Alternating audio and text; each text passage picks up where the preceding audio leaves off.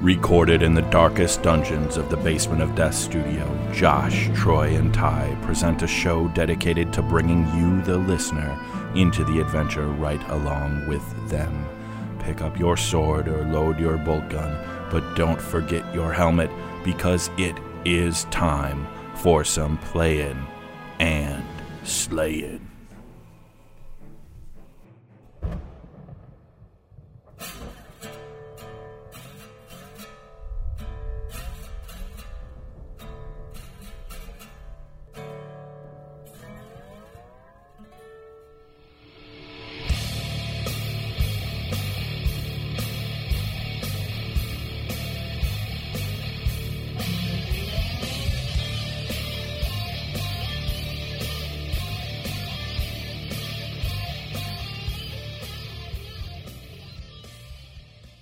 Live from the BOD remote studios, it is Playin and Slayin, the official 50th episode. Although some historians might say this is technically episode 53. That's not true. We said 49.7, 49.86313 repeating. Here we are, episode 50. Welcome to the show, everyone.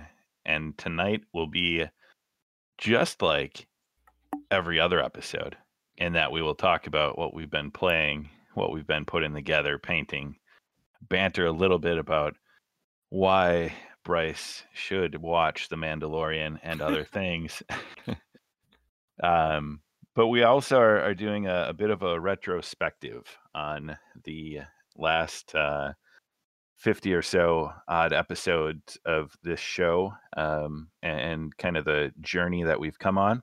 So we'll be taking a look back, and as a part of that, we're going to be hearing from a few of our listeners. And I don't even think of them as listeners. It's like our friends with the majority of these folks that we talk to. And a big part of that is the connections we've made, through some of our guests and through some of the people we talk to or other shows we've been a part of. So we will take a look back, and then talk a little bit about some of the usual fun stuff. But without further ado, I believe we have a guest that left us a message. Hello guys, this is Dan from Cubic Shenanigans, and I just wanted to congratulate you on reaching the milestone of 50 episodes. In the podcasting world, it seems to be a pretty significant point to reach, and so I just wanted to say great job, well done. Just a few things. I started listening to you guys really about the same time that Ethereum Anvil 8's game came out, because I met Brian, our mutual friend, down at Nexus Game Fair, and because I wanted to play more of the game, I asked him for some people in the local area who played, and that led me to meeting Ty for the first time.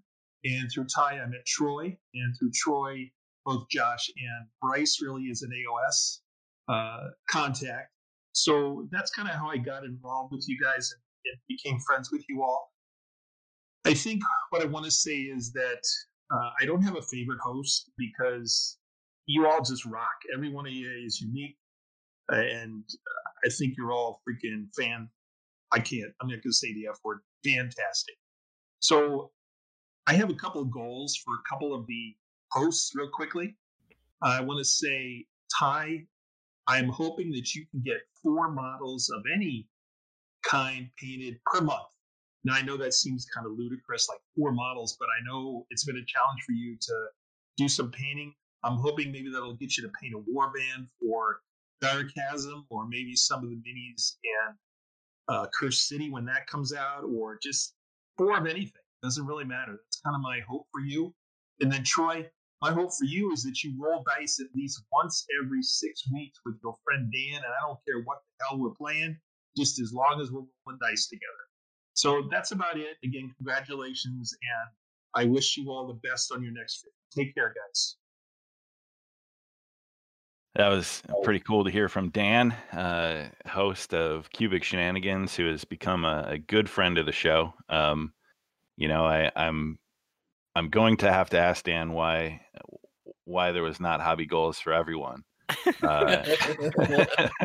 But I will deliver 4 models per month. I will even deliver 4 models for March here as we sit recording on March 7th. So I'll get on that now that I've got all these Necrons primed and Kagra's Raiders or whatever, the Dire Chasm Warband prime. So I'll get on that for Dan. But no, that's funny his story about the Anvil 8 connection and Ethereum, because I remember that going to a stranger's apartment with some Ethereum to set up and play a game, or not apartment, his condo, and it was a good time, a lot of fun. And it's been several years now of games and good times with Dan. So awesome to hear from him. Cool. Yeah, he wasn't worried about the hobby of the rest of us. He's just worried about your hobby, Ty. That's fair. That's fair. If anyone needs intervention, it's me. I suppose. I'm in a glass house, so I shouldn't be. Speaking of interventions, this is the part in the show where we have a catchphrase, and that's when you're playing in Slayin, it's important to stay hydrated. So let's go from a hobby intervention to a beer intervention and talk about what we're drinking tonight. Is anyone got a beer? I want to make sure before I ask anyone who may have a cocktail. Okay, I'm gonna go to Josh first, because this, with the weather we had today, this might be a sign of the times. So Josh, you can share first. Yeah, I always drink beer based on the weather, and I think that's where Ty's going with this. It was a delicious day, and this is a delicious ale. New Glarus Brewing Company's Spotted Cow. It really felt like spring today, and this is sign of the times. Here we go, Spotted Cow. All right, Spotted Cow. It's not for family, but it's close. Bryce, what are you drinking tonight? I probably need the intervention here because all I have is a nice warm bottle of water. Warm? Yeah, not warm, but like room temperature. It's been sitting on my table. I meant to drink it earlier and I've been slacking, so. Oh man, gotta stay hydrated. Yeah, I've been being silly and trying to start working out again, so. Well, we can't all be, perfect specimens like Bryce. So Troy, what are you drinking? So I broke out. I was saving this for episode 50. And I think I got this for my birthday. I don't know how many years ago. Surly Brewing Company, their Darkness Russian Imperial Stout. Mandy pretty much gets me one of these like for my birthday about every year, and I'm behind a year or so because there's like two of them. There's at least two of them in my fridge, so I figured it would be a good reason to break it out. Although I struggled with it because it's got the wax seal on it. It looks all official. And I had to take out my clipping shears so that I could clip the wax off. I'm like, how do I get this thing out? I tried like a scissors. Like I'm like, I need a knife. I'm like, no, let's. And so yeah, that worked great. If you're in a backup, if you didn't know, you can get the wax off your bottle with your clipping shears. Or just like a knife, like a normal person. You just I tried like no, I don't have a knife down here. I was going to use X-Acto knife. That was my next thing. I'm like, these clipping things will work. So, but yeah, awesome. It's got like shear. Yep. Try and take the whole top off. Right. But super, really good Imperial Stout. We'll see. It's a big bottle, so if I'm slurring by the time we get to the main segment, you know why. Hey, we're celebrating. It's the 50th episode, so understandable.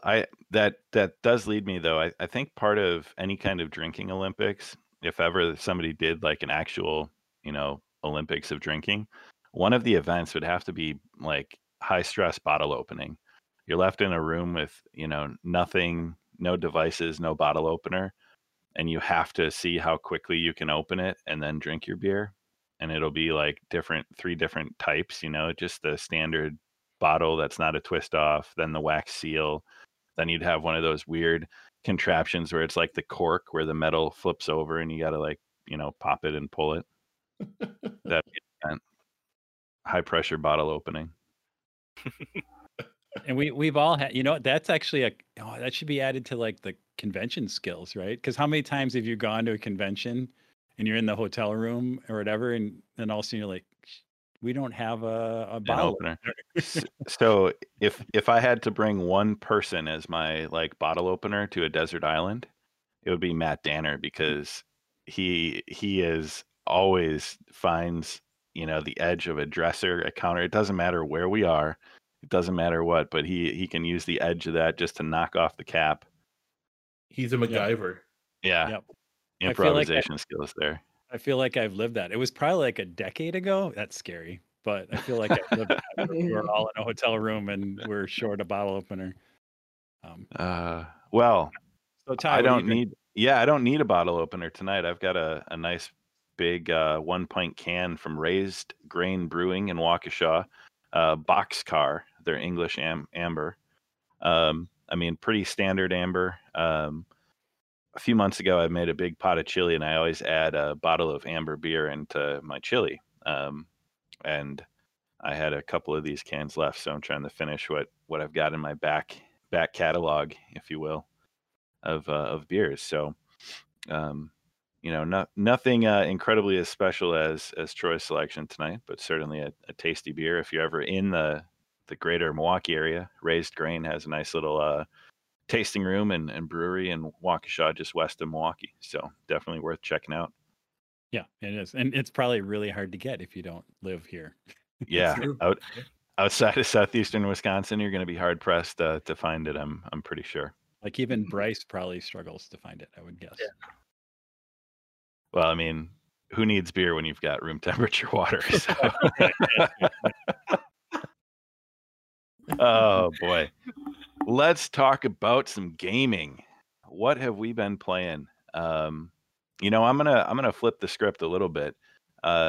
This used to be a sponsored segment. We're in the middle of renegotiating terms for 2021, but the D&D recap, 2 campaigns currently. One of which, the last couple weeks I've had to cancel, but that's the Sundering campaign. So that's the homebrew world that both Josh and Bryce play in with our friend Paul and my brother Tom. And it's really to the kind of the end, or at least close to the end. They have accomplished many kind of epic, legendary feats. They have successfully navigated through the Citadel, which was kind of this fortress of a fallen order to these deity-like figures, the ancients, and they found their way to the portal that will take them to the obsidian fortress of a demon lord, who they must stop from invading the world and destroying everything. So, briefly, I would just like to check in with our players. How are you guys feeling about where you are going into, what could be a pretty tough climb and final showdown? It's scary. We've gone so far, and it feels like there's so much weight on our success here, and I just I don't want to let the world down. My character is brushed with death a couple times, and I'm also scared. I want to see it through, and it's also like sort of bittersweet. Like we want to get to the end and quote unquote beat it, right? But it's also like, oh, I've had a blast with this whole thing. It's been a wild journey. So I kind of don't want it to end too. So yeah. And I feel like we have one major weakness that I won't say, but if that comes across us, I worry about how successful we'll be able to be. We're very good at a lot of things, but there's one thing that we're not. Disengaging. You're a disengage expert now, Josh. A year. Yeah. There's still, I love that jokes still come up about disengage. Even it crosses campaigns. I think last week or 2 weeks ago in the other campaign, we called for a Koopman, which is a disengage. That's excellent. Yeah. Yeah, no, it's and ending things, there's an apprehension, but I kind of knew with this story where I thought not necessarily like the final ending like of the world and everything, but just of this story of these, four, well, we've been through a 8. couple of characters, so it's like 7 or 8 people that have interacted at different times with one another to accomplish this task. So there's this apprehension to like call it the end, but it's certainly like the final showdown that they're headed into. And then of course, to resolve what happens after that is important. But level 15, so higher level than we usually end up playing. So there's a lot of excitement there. And then we've got the Rime of the Frost Maiden that we've been playing with our other group with like Keith and Brendan and those guys. Troy, you're playing in that one. And ultimately, any thoughts there? It's been a lot of fun. It's a cool setting in Icewind Dale. The group is having some fun. We've had some tough encounters. I did just jot down 3 things that have stood out to me recently, and that's the soup company that gets talked about every single time we play, the mummy, and the ramshackle, the abandoned building, which now has the mummy in the broom closet, which probably won't end well, but could. It'll be fine. It'll all be The fine. mummy is in the broom closet and told to not let anyone come in. So he's probably gonna kill a child. Yeah, it'll all be fine. It'll be good. But I'm really I'm having fun. And usually, as I was thinking about that, I mean, are we 4th level or 3rd level? I don't even remember what we are, but we've Third still. yeah, 3rd level, and I just think of everything that we've done at fairly low level, right? I mean, I feel like we really kind of bonded the group, right? We've gone through. I think that's what's really cool about this setting, right? One is you're in 10 towns, so I don't know. For me, like it's like being in a, I've read about it for how many books and everything else. So being able to play in it has been really cool. And the way it's kind of just an open sandbox kind of thing. We've had so many different adventures and learned about, and created and kind of felt out the land, and really kind of, I felt like we bonded the party and really, almost, and also we're all the heroes, right? We are at this point, really, we are the heroes wandering around this land, even though we're only like 3rd level. That's what's interesting, right? We've really just kind of, but it's like we've kind of gotten through that. I don't know. It's like the first act, right, of a movie, right? Where now, okay, all the characters, you kind of have the group, and you kind of know how they act, and we're having fun, right? Yeah, we've been had some pretty, and we've had some kind of really epic battles for, again, a bunch of 2nd and 3rd level characters, which has been pretty cool. Yeah, that's a good point, Troy. Because like in all the other campaigns, even in Ty's campaign, we've known what like the end game goal was, or who the big bad villain was, and in this one, maybe because I missed a couple weeks too, but I have no idea like where this is all heading to. Or like in Avernus, obviously you knew where it was going. Curse of Strahd that we played, you knew where that was going. So it's like this. We haven't really met that big threat or know what the big threat really is as a character yet either. Yeah, we just been going around righting wrongs, right? We've been kind of like, we go around and there's people in trouble, and like, oh, well, maybe we should help them. Yeah, let's go help them, and then that leads us to one thing and leads us to another, and we're getting little hints of more craziness going on, but it's been fun, yeah, and right now our biggest problem is where we're going to build our soup restaurant. So I still need a business plan to be submitted. Brendan's working on that. So that's the D&D recap. Always fun to chat about where the various campaigns are. Josh, how about some discussion about Magic the Gathering and your jankiness? Since the last time we aired, Magic the Gathering Arena, Kaldheim, I'm not sure how you pronounce it, was released, and they have kind of a janky card, but it's sort of fun. It's called Tybalt's Trickery, and you can kind of cheat out big spells like creatures or planeswalkers or enchantments. And so turn 2, you can cheat out like real big stuff, and it's not a guarantee, but it's sort of fun to do on people. Yes, Troy. For a not, what does cheat out mean? You mean like get it out for less cost than? Yep. Right.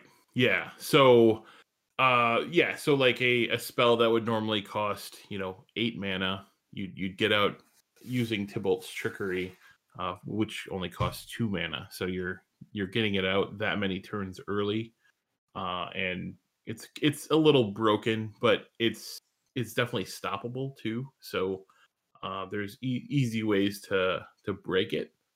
And if you don't do it early enough, it ends up being a kind of a non-starter. So it's 50-50 whether or not it's going to work. And then it's another 50-50 whether or not the other person's going to stop you. So I've heard it's closer to a 60% win percentage by the stats. And it's headed for a ban more than likely. And right. Yeah, I would say it's ban worthy for sure. But it's fun to goof around with right now anyway. I have a couple other decks that I'm actually playing to rank, but this one's just fun to screw around with in non-ranked. So yeah. On the paper Magic side, so I purchased a box at Kaldheim, and I've been opening packs slowly just for fun.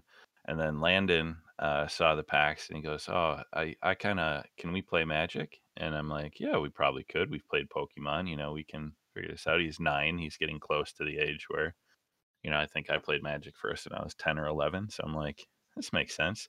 But I was talking to Danner and I said, "What's a good way to like start playing Magic for a kid, like learn the play?" And he goes, "Well,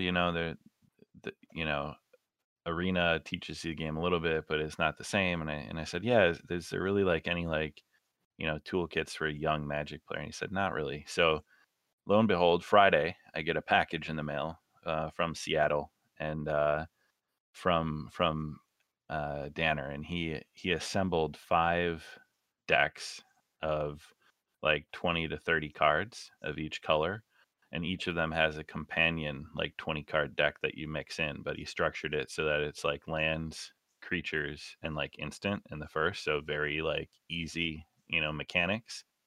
And then once you accomplish understanding that, he said you mix in the other where you get some more of the complicated cards like enchantments or things that interfere with stacking order or have special rules. So he basically built 5 jumpstart, like they sell jumpstart, where you mix in the 2 different sets, but like hand selected cards to include for like an ease of access into the game level.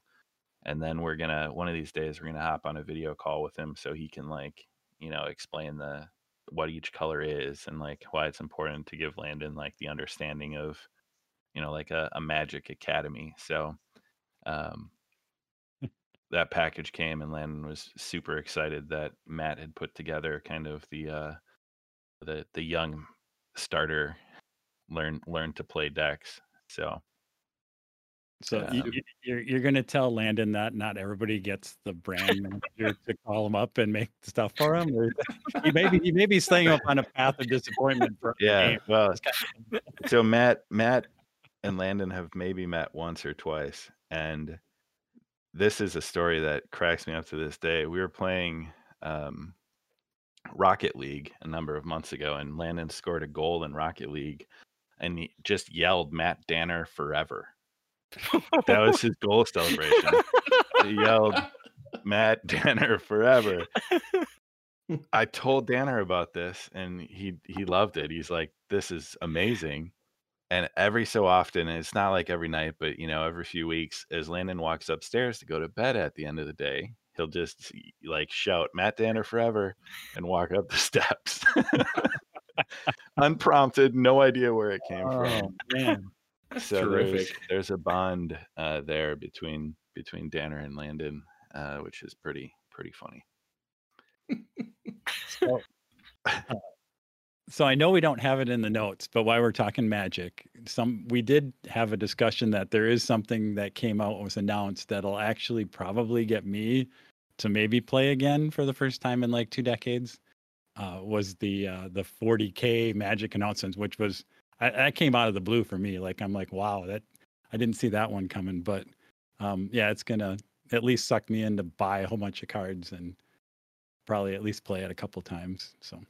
Yeah, was it Realms Beyond? I think they're calling it. So it's not a part of like the existing kind of standard core sets or anything, but it's self-contained, and really interested to see what they do for the art, for what they select to be in. I'm very interested in that and the like Forgotten Realms set that they're doing, and a few others all look really cool. I would Definitely. totally play any of those with you guys, for what it's worth. Cool. There better be a like legendary Planeswalker Sanguinius.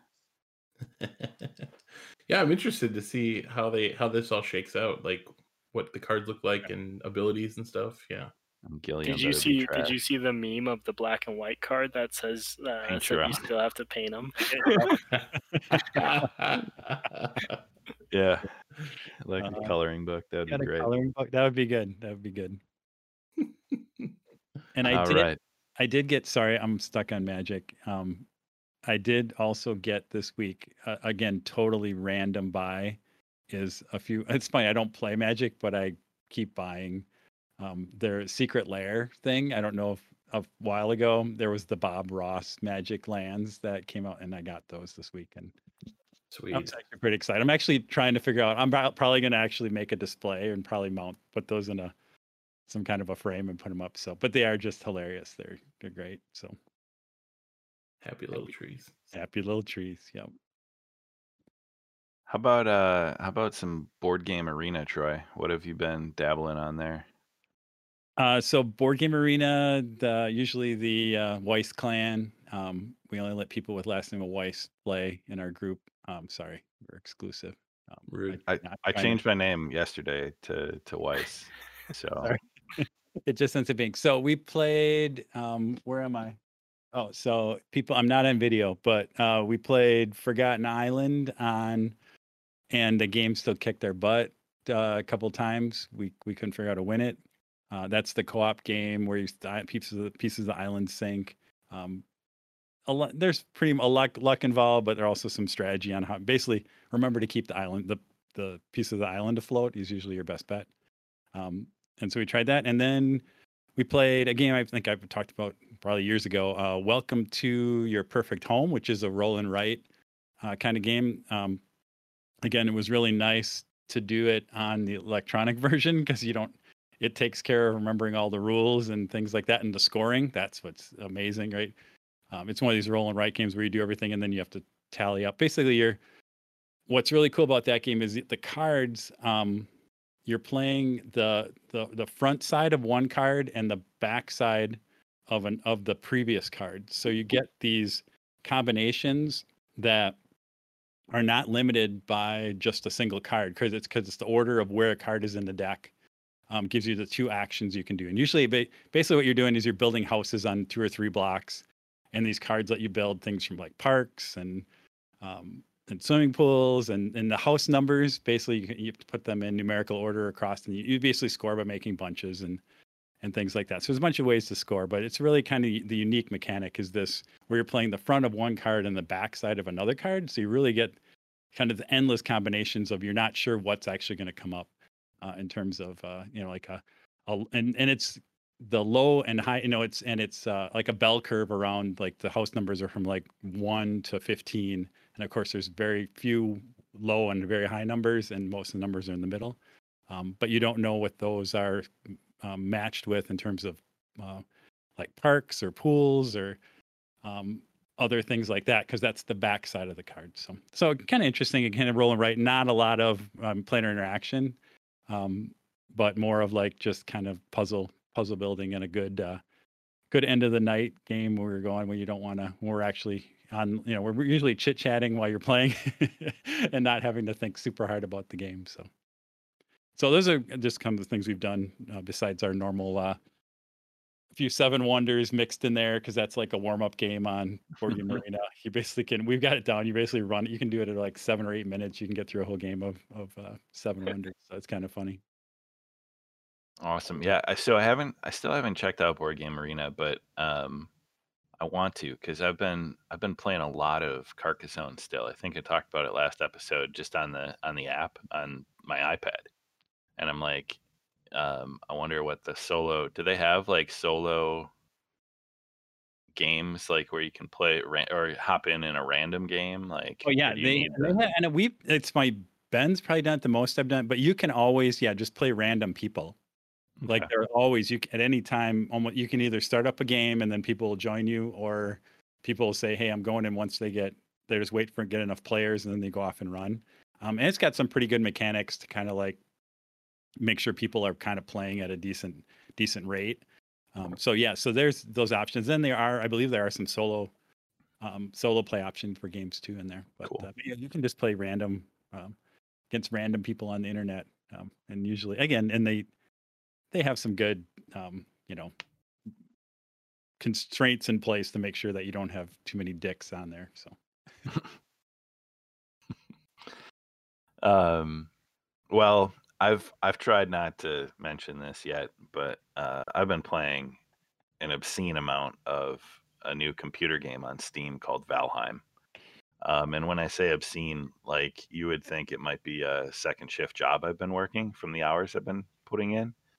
But it is, for those that are not familiar, Valheim is a early access game on Steam, set in a kind of purgatory for Viking warriors before they can go to Valhalla. But there are, it is a survival, I would say survival light, but also not light because you're managing hunger and building shelter. And then it's a settlement build that is as in depth as anything I've ever seen, for how detailed you can go and advance through, stone and different wood to metals, copper, bronze, iron, build long ships. And it's a procedurally generated world, which is really cool as well. So every world you start up and seed is brand new, built with some of the same rules, but never the same layout and land masses. And I know a couple of you guys have been dabbling. I think I encouraged all of you at least to buy it. And then I paid for the first month at least a dedicated server to run Valheim on, and gave it out to kind of the guys in our Discord. So random times there's 4 or 5. Sometimes I think we've had as many as 7 or 8 on at a time playing Valheim in the last few weeks. But I know Troy and Josh, you guys have been dabbling a little bit. Perhaps not a full-time job like me. I did build a stone wall today around the moat and extended and flattened out a lot of space to really start building a stone fortress. But that's what I did with a few hours today. So now this is really adult Minecraft, right? Can we just call it what it is? It's adult Viking Minecraft. But and then Viking, that's what gets you sucked in. Because if you said adult Minecraft, you'd be like, eh. And then if you say adult Viking Minecraft, you're like, oh, I'm in, right? Yeah. With bosses. I don't think there's bosses in Minecraft. Yeah, I don't. There are. There's Ender dragons and the Nether, and yeah. But yeah, summonable bosses that require some degree of tactics to fight, and the combat is pretty intuitive and fun. Yeah, it's good. Yeah, it was fun. I was on for first shift on Friday night. Because and I was on with so I had I think it was again the Weiss clan. It was the Weiss brothers, and then we had 2 second generation nephews on who are probably experts, right? They're old Minecraft experts, so we got to figure out how to put them to work. I think Ty, you should be able to like, hey, I need somebody to mine, and between so Ashton and Matthew, they'll come back, and you'll have loads Ashton has been just an absolute workhorse at the forge, smelting when we drop off, tons of copper and whatever else. He gets it done. Today he was bringing me stone as I was building the wall. But yeah, your brothers Ben and John have been on a ton too, so it's been fun to play with them every night. See them on, and we hang out in Discord and chat as we all farm and do whatever. So getting a lot of play here at the Basement of Death. Yeah, and they did take me through a boss battle because that was the first one I had seen, so that was kind of fun. So yeah, I think we'll be spent. Yeah, the whole trick is how to balance that with everything else, but or maybe just say whatever. Let's run it, let it run its course. So Yep, it's very addictive. So the first night, I played with Ty and a few folks, and I was like, okay, yeah, I mean, I get it, it's all right. The second night, I was like, okay, yeah, maybe, and then I started my own solo world just to mess around with some of the because some of the stuff had already been done by other folks, and I wanted to see what it was all about, like starting fresh. And I got real sucked in, like having to start from the ground up, and I get it now, and I'm real. It's I can see how it's second job level for sure. It's crazy. Yeah, and I did the same thing. I spent the first couple of sessions. I just did my solo because I felt I want to get my feel for the basics and whatever. And but then I'm also super impatient. So then it was fun to jump into the server that everybody else built up. I'm like, oh yeah, and here's all this stuff you can. Yeah, I don't have to do all this menial stuff. They already like jumped me up to to doing all this stuff. It's stuff I all read about, right? And I don't have the 400 hours to do it, but but that's definitely fun. Bryce, we just got to get you to drop in. No, I just escaped a video game addiction. I'm doing everything I can to not. It's real fun. Yeah, we'll get you. Your first taste is free, Bryce. I've been actually painting for the last 3 weeks. It's been nice. Good for you, buddy. Use that again. We all have our vices. It's okay. Speaking of our vices in the hobby, I think this would be an appropriate time to check in with another listener message. This one from the man, the myth, the legend, Stu. And I can't wait to hear what he has to tell us. Hey there, this is Big Stu in the house. Yep, Big Stu from good old Nashville, Tennessee. Congratulations, guys, on 50 episodes, 4 years. I'm so excited for all you guys. I know you'll put in a lot of hard work on this. And but let's crack on with these questions. Why do I listen to Playin Slayin? Well, I have to say, there's any podcast to represent Big Stu. It is this Playin and Slayin podcast. That just because y'all like to drink, okay, I'm always down with some brewskis. Y'all like to roll dice, okay. You like to, watch the pop culture stuff like the movies and play the video games. So yeah, that's just what I'm all into. And the books. I'm not a big reader, but who knows? Keep talking about the books. I might actually pick up one for once and read it or listen to it. So, but yeah. How long have or when did I start listening to Playin Slayin? Be honest with you, I don't know. Okay, ran into Ty at Nashcon, found out it's part of a podcast, and I'm down with podcasts. So I was like, let's lock it and load it, and let's rock and roll. Okay, so yeah, but who is my favorite host? Oh man, let's see. This is gonna be a little tricky one. Nah, it's not. It's not. It's gonna be. It's Ty. I can't. It's just Ty. Yeah, he's my favorite one. He smells good when I'm around him. Okay, he's the sexiest looking guy.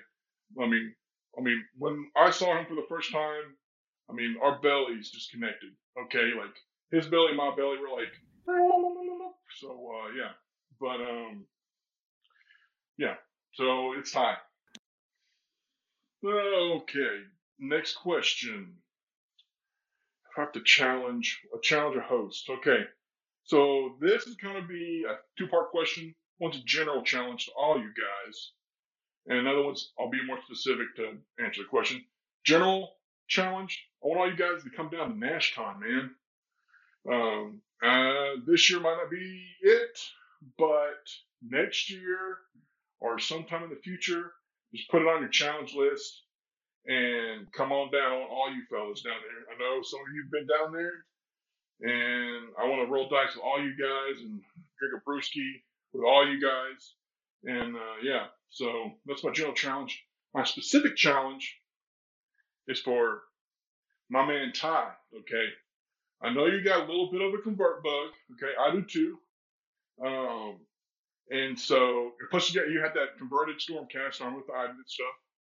So my challenge for you in 2021 for your newest AOS army is I want at least one model to look like me. And when I say look like me, I just want the face to have the beard, the glasses, and the hat.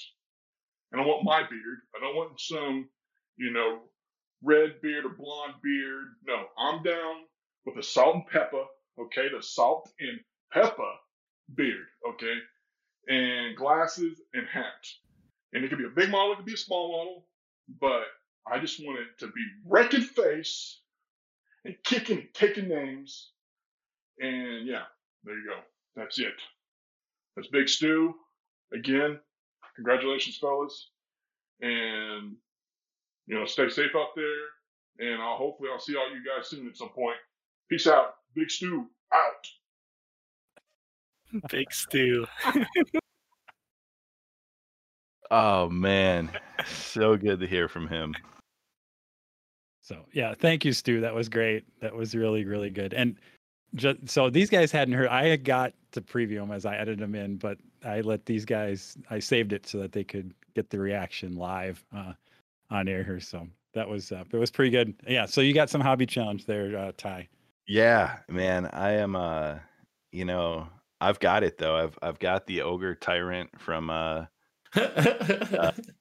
Feast of Bones yet to go. I could see that becoming Stu with some work.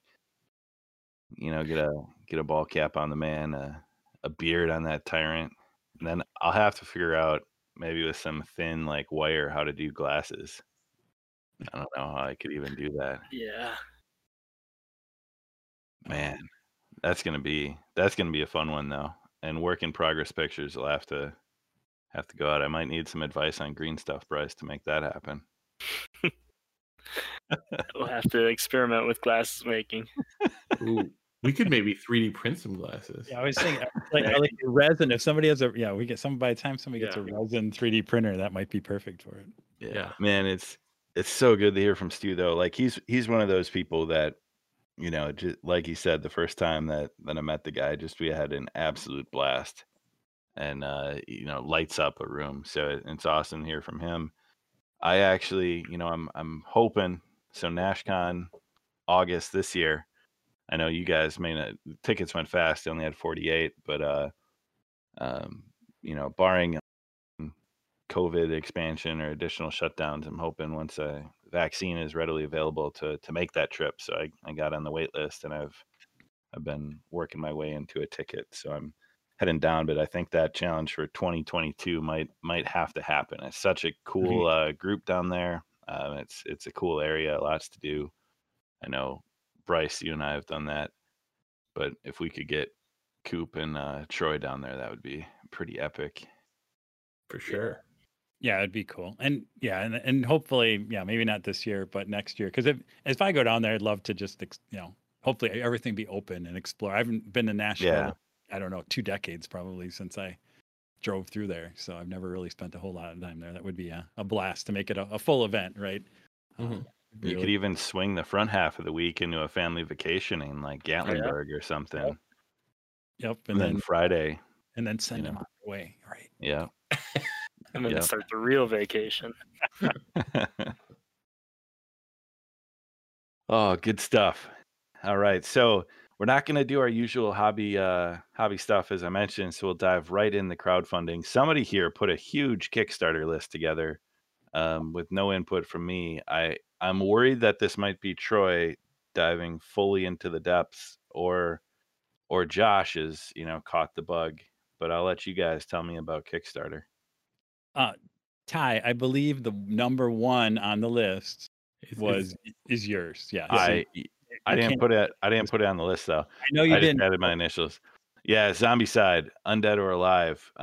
Man, just when I thought I was done, after I'm waiting on second edition to deliver, they put out the Wild West and zombies fusion, which has always been a genre combination that I think is fantastic.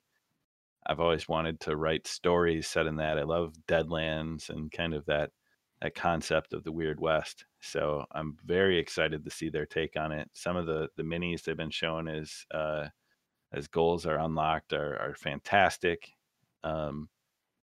There's a steampunk expansion that they've also added in, and a horse expansion where you'll be able to ride your horse, and the horse models look pretty cool.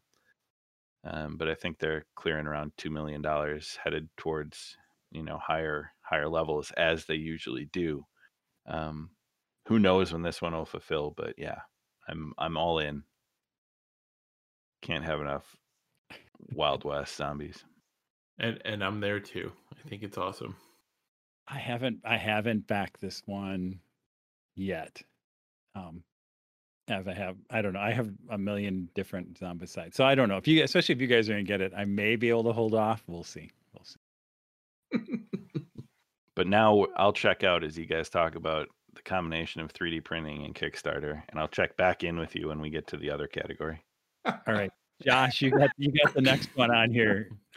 Yes. So as Troy was talking about resin printers, I don't have one yet, but I'm right there. I'm knocking on the door. I stumbled across this company, Titan Forge Miniatures. They do amazing miniatures. They look great, and they have a Patreon that I think it's $10, and you get every month. They have basically like I want to say it's like 20, 30 miniatures, all in a theme. So they had like kind of Arabian Nights kind of theme. They had like swamp creatures and D&D type. That's the other thing. They have like a D&D line, or kind of RPG line with wizards and hunters and rogues and all sorts of. Yeah, they're amazing. Everything they've put out so far is just great. So I would highly recommend at least checking them out. You can, if you don't want to do the Patreon, you can go onto their website and check out and purchase individually. But yeah, they are resin printer focused. So yeah, you would obviously have to have a resin printer, or know somebody that has a resin printer. Sounds like we will soon. Pretty soon. Yeah, we'll have maybe that's a whole sub podcast where we talk about the 3D printing stuff like that. So yeah, I'm on the edge of it. It's just more of the extra stuff that you have to do with the resin printer that's holding me off at the moment, around the UV curing and to make sure the ventilation and things like that. And that's what's really holding me back, because the printer themselves are at a affordable point and the quality's up there. It's just, you kind of got to have the whole, figure out how you're going to put the whole system in place, I think, to really be successful. And along those lines, so the printable scenery folks have their Shadow Fae project going on, and they're just knocking it out of the park again. So I think, Troy, you're in on that as well, right? Yeah. Yep. Everything's just fantastic that's been coming out of that project. So yep. So Bryce, have you seen it? Because you may have requests. I haven't seen it yet. No. You may want to at least look at the buildings and the new terrain that's on there, because you might have some requests for a table or two that could get built out of that stuff. That's pretty cool. For sure. Yeah. And I think between Josh and I, we have it. You have it all. Yeah. So the next one that it just closed, but I believe they're doing late pledging on that is speaking of printable scenery, Matt and the guys down in New Zealand down there. It's Terrain Tinkerer, and it's basically it's an app or a computer program that lets you build your own 3D models, kind of out of assembly from parts of different things that are from the printed scenery. You know, uh, inventory, kind of all the different pieces, but you can then customize it in this app, build your 3D model, export it, and then print it out yourself. So it has a bunch of different, I'll call them, I don't know, it's like sets. So there's like a castle set, a dungeon set, like a city, some kind of a village city that's on, and there's something else too. There's like a cathedral, I think, like Gothic cathedral things that are just kind of all the parts, and then you use the program to put things together. So that just closed, I think, but like I said, it's still available on that. So it'll be interesting to see again. So endless amount of more things. I have more things I could ever print in my whole life probably, but it gives you the flexibility just to, like, if there's a certain thing you're really trying to build, you pretty much can do it, especially like these people, if you're doing dungeons, if people are doing the 3D dungeons for D&D or other role-playing games, a lot of that stuff's set. So that's Terrain Tinkerer. The other one I have, I'll jump on here. One that just delivered and actually is available in retail now is Overlord. So if anybody used to play Boss Monster, if you remember the Boss Monster game, that was basically the 8-bit, and you built the dungeon, and then the heroes, you basically were the bad, and then you ran heroes through your dungeon and basically ate them up and scored points. This is kind of another game in that universe, but different in terms of now the monsters are coming out of the dungeon, and it's actually a board game of you're trying to be the overlord on that. And that's actually was a Kickstarter, and John really loves Boss Monster, so actually I got that for it was his birthday, Christmas present, whatever, that finally came 2 months later. So it was an interesting adventure on that one. I can't remember what there was an original name of that game that they, about halfway through, they realized that they didn't have the trademark for, which is, you'd think that somebody in marketing would have done the research on that before you let it go too far down the road, right? But that was a 2 or 3 month debacle when they had to rename it and rebrand the whole thing, and somewhat. But I'll let you know when John gets around to playing it how it turned out. So that was pretty cool. And another one that just delivered, and I mentioned it, is On the Reveille, the Race for the Champion Stripes. I think I talked about this when I backed it. It is a Milwaukee designer, actually printed in Madison here. So it was again supporting a local designer and local game developer. So, and again, I have a brother and sister-in-law who are huge bike racers. So this is kind of like Flamme Rouge, if we talked about that, Flamme Rouge, which is the bike racing game. This is probably Flamme Rouge on steroids, kind of from a little bit more detailed. It's more about not winning the race, but really managing the team. And in bike racing, how do you get your team to finish, and strategies and so forth. So I'm hoping to get that to the table, probably with my brother and sister-in-law, to get real bike racers to see what they think of that. So it's pretty good. It's interesting. You can definitely tell it's I don't know. It feels like a very self-published game. The quality is, I think they use Game Crafters, which is right there in Madison. Are they right? There. So everything's kind of like just good enough. It definitely feels like almost a print and play type version on that. But I don't want to knock it. He got it out there. He was really good. What was kind of funny is he actually did local delivery for people in Wisconsin. Over at, if you live in Wheel and Sprocket, is a big chain of bike shops in the thing, and he must have a relationship with some of them. He actually is like, for all of us, we were able to pick him up at the Bayshore Wheel and Sprocket. So that was kind of funny too, to go into the bike shop, and they knew exactly. I'm here for a game, and they're like, oh, we know what's your name. So that was kind of funny. Now, when I read it on the list, before I read the subtitle and remembered, I thought, On the Rivet, what kind of worker placement, like industrial foundry type game is Troy playing? I'm like, is this a factory building game? No, this is a bike racing game.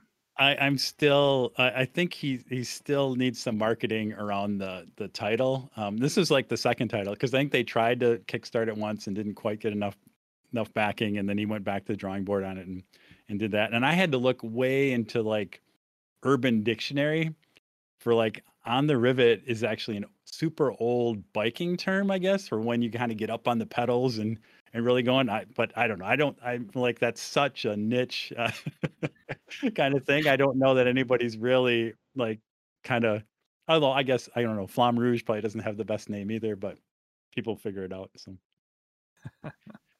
and the last one on my list is our guys at Hunters. What's the full name? Hunter International, Entertainment. Hunters Entertainment, Entertainment, Renegade Game Studio. Renegades. Now they're publisher, Ivan Van Norman, and they just did an RPG for Gods of Metal Ragnarok, where you are basically heavy metal heroes, kind of heavy metal superheroes in this kind of fantasy heavy metal rock land kind of thing. And as soon as it came out, like for me as a kind of old metalhead, it just really spoke to me, and it was a lot of a lot of fun. Again, another one of these games that I probably will never actually get to the table, but I kind of was all in to kind of get all the cool stuff. And they had some really, for once, I don't usually watch a whole lot. I actually watched a few of the Hunters does a lot of live streaming of these games, as you know, to basically publicize the Kickstarter, and so watched a few of them because they actually had, it was interesting was I learned more about some of the it was actually a band that I actually am a big fan of. Their lead singer, she was actually in one of their one of these live streams, and that totally sucked me into, because I'm like, what? Okay, she besides that, she also knows what role-playing games are and does that stuff. So that was pretty cool. So we'll let you know when that actually comes out. I'm telling you, Troy, whenever you want to record Between the Sheets, where we take a role playing game and break down character creation and a quick and simple review, it's not out there. We could be the trendsetter. We can do it. That might save that. That might be when we talk at the end for the future of Playin and Slayin. Yeah. So we made it, Ty. Are you awake? Oh, yeah. You woke me up with Gods of Metal Ragnarok and There we bike go. racing. I'm back. 50 episodes of 3D printing. You'd think you guys would start your own dirty 3D printing the other. So podcast. between the sheets, and then Josh, you need to come up. What's the other title? Dirty 3D printing. Dirty. Yeah, I already have the Twitter handle. There we go. So we'll get that going too.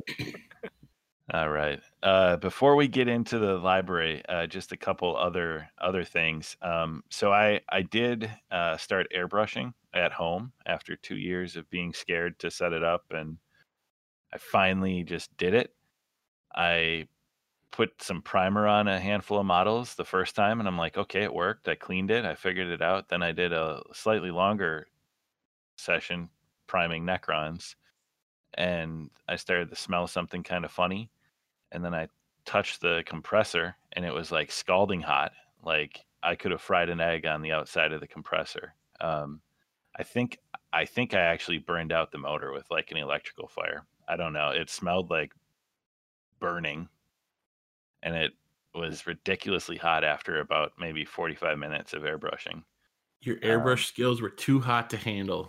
Yeah. So I'm in search of a new compressor because this one now is completely dead. It just will not work, because I think the inside probably looks like the Terminator when he falls into the the molten metal in that factory.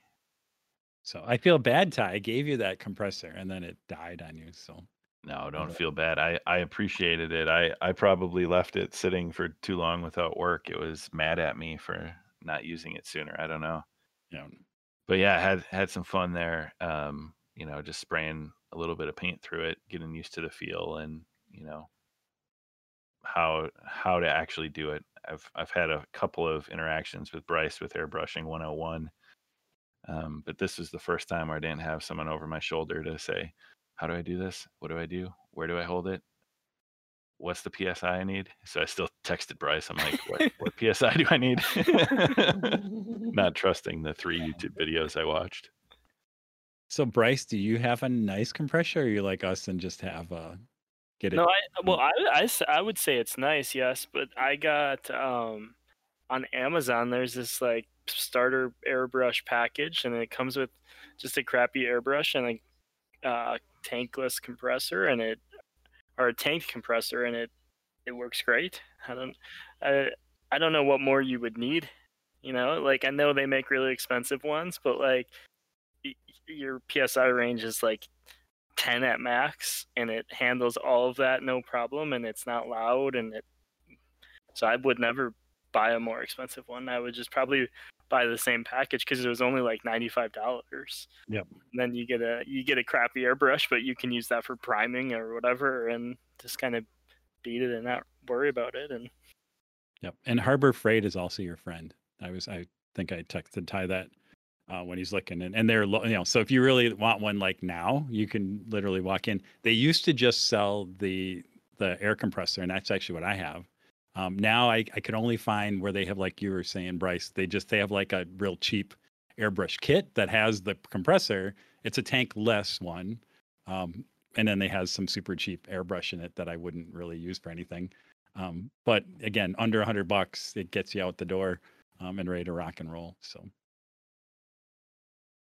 Yeah, so I'll be looking into that. I don't know. I know we've got something here that is technically a TV show, but if we want to hit that before we dive into the library, go for it. I'm not sure who put that up there. I did. So WandaVision, I loved it. We just finished up this week. It was a wonderful, 2-month trek.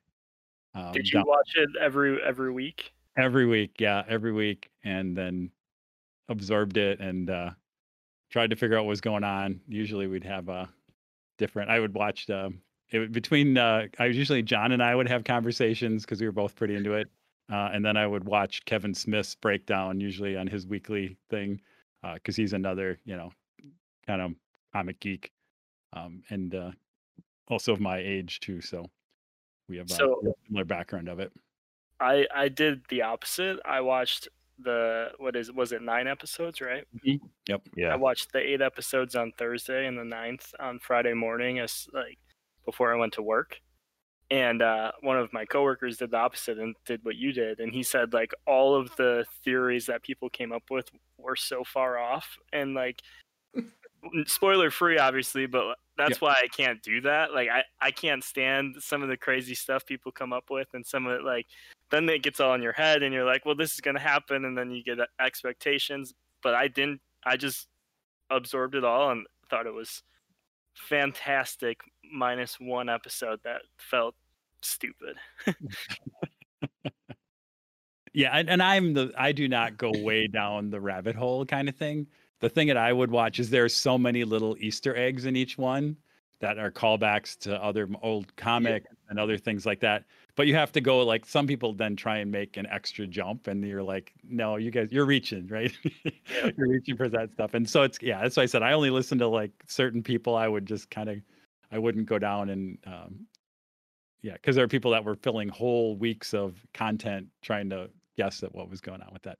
But really, I again, you got to be kind of a comic geek and a Marvel MCU stuff, and I think it helps if you also have some background in the Scarlet Witch and West Coast Avengers and stuff like that. But it really kind of I think there's a little bit of everything there. Is really good. I mean, it's actually an emotional story that gets told through there, which is pretty cool. So yeah, it was. I'm not a huge Marvel guy. My wife loves Marvel, and her and my son watch those movies at least once a week. There's one of the MCU movies on, so they watched it every week, and I would usually watch it, or I would nap for like 15 minutes of the episode and then ask for a download. But I did make sure I watched the last episode, and no spoilers, but there is a aerial fight scene that is some of the best TV cinematics that have taken place since, like the Daredevil hallway long shot that Netflix did, and like, they really did a good job with what is not a feature film budget, making a pretty epic, uh, special effects laden, but um, really good fight. And I think that's as much as I can say without any spoilers, and I don't want to be that guy. So Thank you, because I haven't watched episode 9 yet. So Oh, there you go. You'll be happy. I was very satisfied. I was satisfied with how everything ended up. So Yeah, we are officially past the 48-hour moratorium on spoilers, though. So yeah, no, I just forgot to. I've been kind of wrapped up in something. Valheim. Some game. Let's get into the library. I don't know, Troy, do you want to kick it off with the book club discussion from February? Yeah. So our last book club was Fool's Gold by, you're going to make me, John Hollins. Yeah. So a really fun kind of, we were looking for just kind of a feel good fantasy romp, and this really delivered. And I think we had a really good discussion. We kind of I think we scared some people off with our Doors of Eden that we had kind of before the holidays. We had 4 of us that kind of went through, and we had a really good discussion. Kind of that was mid-February or something like that, around that. Yeah, So a few weeks back. So I would recommend, again, if you're looking for kind of like your adventure group kind of goes off and goes on an adventure. I would say it's a D&D party, Ocean's 11. Yep. Oh, that's a great. Awesome. Yeah. Is how it played out. Yeah. So really, yeah. So that was fun. And then so we're kind of resetting a little bit. I'm tempted. I know we haven't had a whole lot of conversations. I know we were I know a few people are interested in that new Arcadia audio only thing that comes out. So I was kind of tempted to like, hey, let's just kind of do if people want to listen to that or have listened to that, let's just kind of do that as a in between kind of thing, and we'll still kind of figure out what our next book is. But maybe we'll plan to have if a few of us are going to listen to that, and which is it's kind of like again, Bryce, it sounds like you've been down the rabbit hole, right? It's being sold as a little bit of a Ready Player One, kind of got some nostalgia to it around some kind of a world or something else like that. So yeah, so I have 2 hours left in it.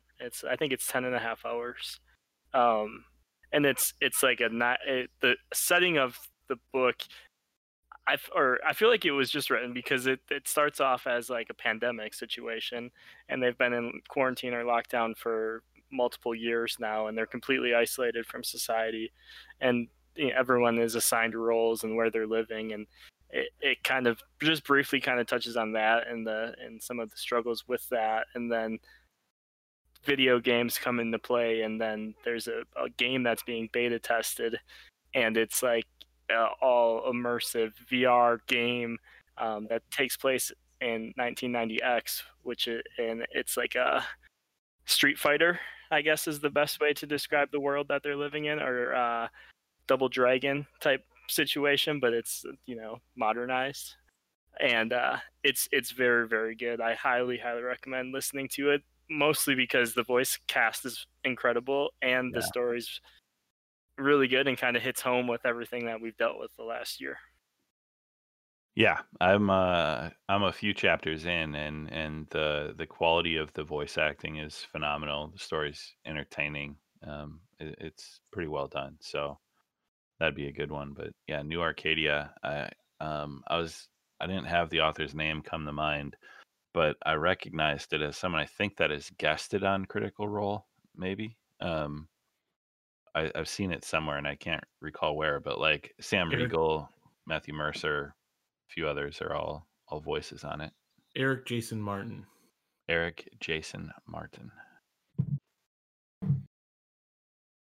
So definitely worth checking that out. Yeah, I'm also a few chapters in. I just started that. Mainly because a Bryce recommendation of a series captured my attention for a few books. So since we last recorded, I read Reign of Madness, Legends of Ankh, and Kingdoms and Chaos, all from the King's Dark Titans. Yeah, and I also read Ready Player 2. So that's 4 books since we last recorded. Crushing. Who are just you? Out of nowhere. Are you doing that while you play your video game, or what? I'm just finding time here and there, and then I'm 3 chapters into New Arcadia. So Cool. All right, and we will at some point we will talk about Reign of Madness, or Dark King's Dark Tiding. Yeah. Since we've all kind of read those books. I don't know what we'll do. I may have to do it as a special spoiler edition. I don't know. We'll figure it out. I have lots of questions about that book. So Have you still only read the first one, or have you I read the first two? first two? Yep. Yeah, I've And been on a Sandman Slim kick. I've read now the first 4 books. I Nice. just started the 5th, but then I started the 5th the day that New Arcadia came out, so I paused that to do New Arcadia, and then I'll start back up.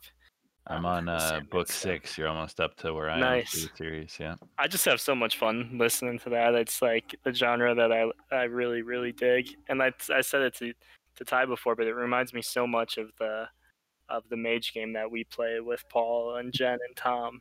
And it's like just an extension of our weekend gaming. Yeah, definitely.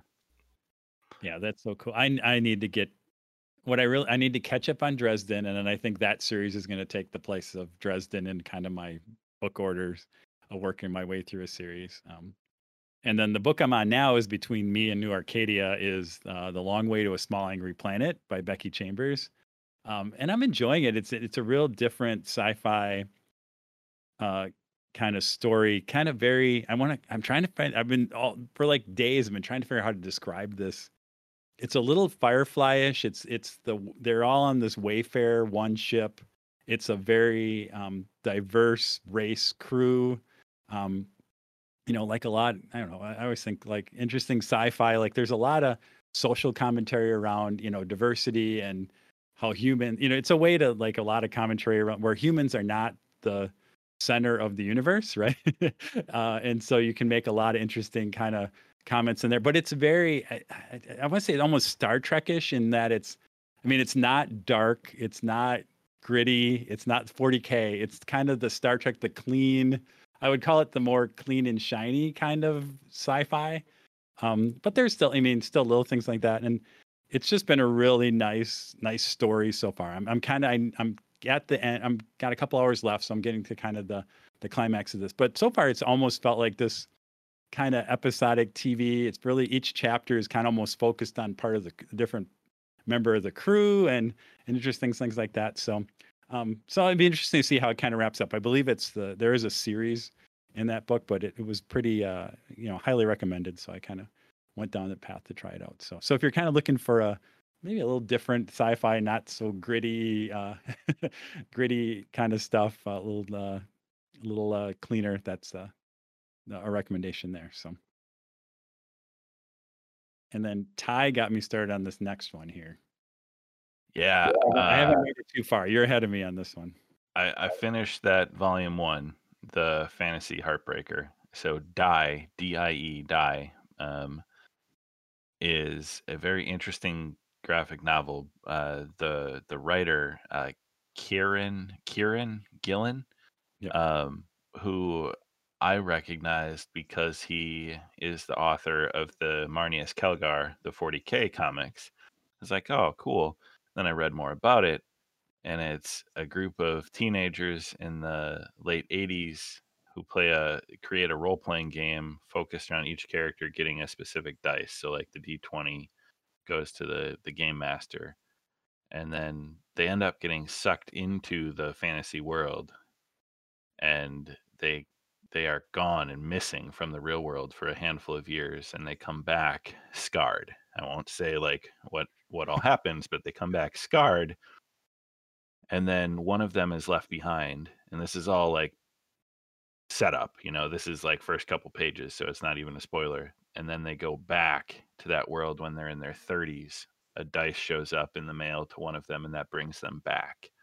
And now that fantasy world has changed and got even darker, and they're sorting their way through it, knowing that what happens there is going to impact their life if they return. I mean, they can die there, they can be maimed there, like, so they go into the world of their game, and it's really good. I don't know, Troy. Yeah, I'm only a little bit way in because I went through that first, and like I said, there's not. I don't want to say a lot of spoilers, but it like that initial setup. That's all the first issue basically of the comic, and it's just super intense because it's setting. Yeah, they kind of get sucked in, and they're gone for a couple years or something else like that, and then they like some of them come back. Somebody doesn't make it back. But then there's this jump. Is it like 20 years? I don't even know. It's 17. It's like a Yeah, big it's like 20 years from when yeah, they're 17, 18 to when they're in their 30s. 30s. Like, Yeah. So then it's like this big jump in time, and nobody's like that. The other thing is nobody's talked about it. Nobody talks about what happened, and there was it was kind of a media thing around these missing kids and what happened, and none of the group will talk about it. They don't talk about it with each other and anything else. And then all of a sudden, yeah, this die shows up and things get all over. But yeah, and I haven't even got into the world too much, but it was just super intense because it's more of like the real world impact of what happened to him. And the way it's written has just been really good. So yeah, I feel again the opposite of if you want something dark and emotional and something that's not gonna make you not sleep very well, go down that path. So and the art style is really cool too. As far as comics go, they convey this kind of the real world and this fantasy world and like different imagery and just very very cool ways of doing it. and then speaking of comic books, I went on I don't know, I guess it was an Amazon recommended as I was buying something else. They laid out the Critical Role Origins Vox Machina Origins comics, which are graphic novels, they're like all together. I think there's 2 volumes. They have one nice hardbound book that's only like 25 bucks on Amazon, and I kind of grabbed it because I heard good things, and I started reading that, and I'm really enjoying that. Like again, if you're a Critical Role fan, and I'm a big fan of the Vox Machina campaign, it's been really fun to kind of visit those characters. And this is kind of when they were starting out, some stories around that. And again, really, really cool art. Really, the dialogue I think they're nailing from the characters, which is really kind of cool. So, so it's just a fun graphic novel to read. Very cool. So we've touched on New Arcadia. I started, but my year of books, I'm up to 12 read through January and February, so I'm crushing my goal to get to 36 this year. But I finished the 3rd book, Waylander by David Gemmell. So I've been listening to those and enjoying them. So I finished Waylander. I read The Hike by Drew McGarry, former Deadspin sports kind of writer. He wrote a couple of novels. The Hike is really interesting, really weird. Guy goes on a business trip and he goes for a walk or a run in the woods, and then he ends up in a world that is not his, and he's like traveling through it and going through all of these like struggles and challenges, and he spends like years there. It's like a journey of a lifetime that he's on as he had just set out for a run before a business meeting. But a very weird book, but really cool, and a short one, 200 some pages. Read Michael Shara's The Killer Angels, the book that Gettysburg is based on. I can't recall if I was reading that last time we talked or had just read, but and then a recommendation from a friend, Love Medicine, is a kind of intergenerational a Native American family, and it talks about the different members at different points in time, reservation life through like the 1930s to like late 80s, early 90s, different people and how the family weaves together. And then I started Te Nahisi Coates, The Water Dancer, which the day after I started it, Warner Brothers announced he wrote the next J.J. Abrams Superman film, which is pretty cool. And then started New Arcadia on Audible. So I've been kind of reading through and listening. Valheim has impacted my ability to read at night, but I'll get back to it. So this is where we will. We'll take a break. Yep, we will take a break. When we return, we'll have another message from a dear listener, and then we'll get into kind of our main topic, the retrospective of 50 episodes of Playin and Slayin.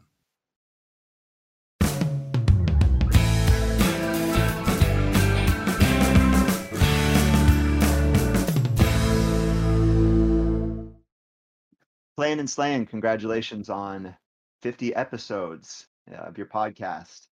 Josh, Troy, Ty, the intern, just kidding, Bryce.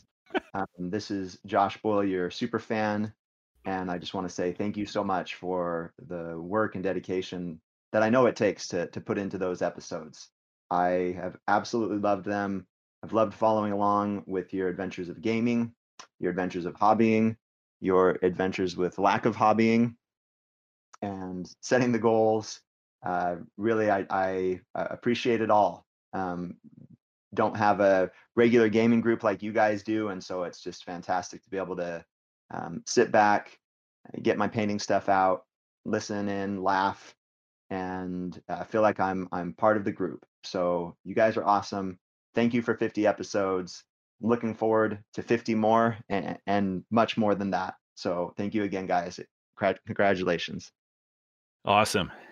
I feel like he is definitely, he has a gaming group. We might not be local, but if ever we can, get Adepticon or Gen Con or something back on the books, can't wait to, play some games and hang out. As participating in a book club, hung out. Josh is just such a awesome dude. He's become part of the family, and it's great to hear from him, and that connection has just been awesome. I'll say. Oh, sorry, Ty. Oh, I was gonna say, I think it all started with Troy, the Bodfather, and Space Hulk, but it's gone so far from there. Yeah, and I was just gonna say, Josh is like, sometimes we joke about the 7 listeners we have or things like that, but when we get to hear from Josh and kind of think about how he's just one of the crew now and just one of us, it's like that's why we do it, because maybe we can find another Josh, and just seeing his painting and getting his feedback and just getting to know him has been really awesome. So we're a fan of you, Josh. Plus, Joshes are the best. So, well, I mean, it doesn't have much competition to be the best Josh in the group. Oof. Yeah. Sick. I was trying to keep it positive, and then you're just going to crush my spirit. 50 episodes of abusing Coop.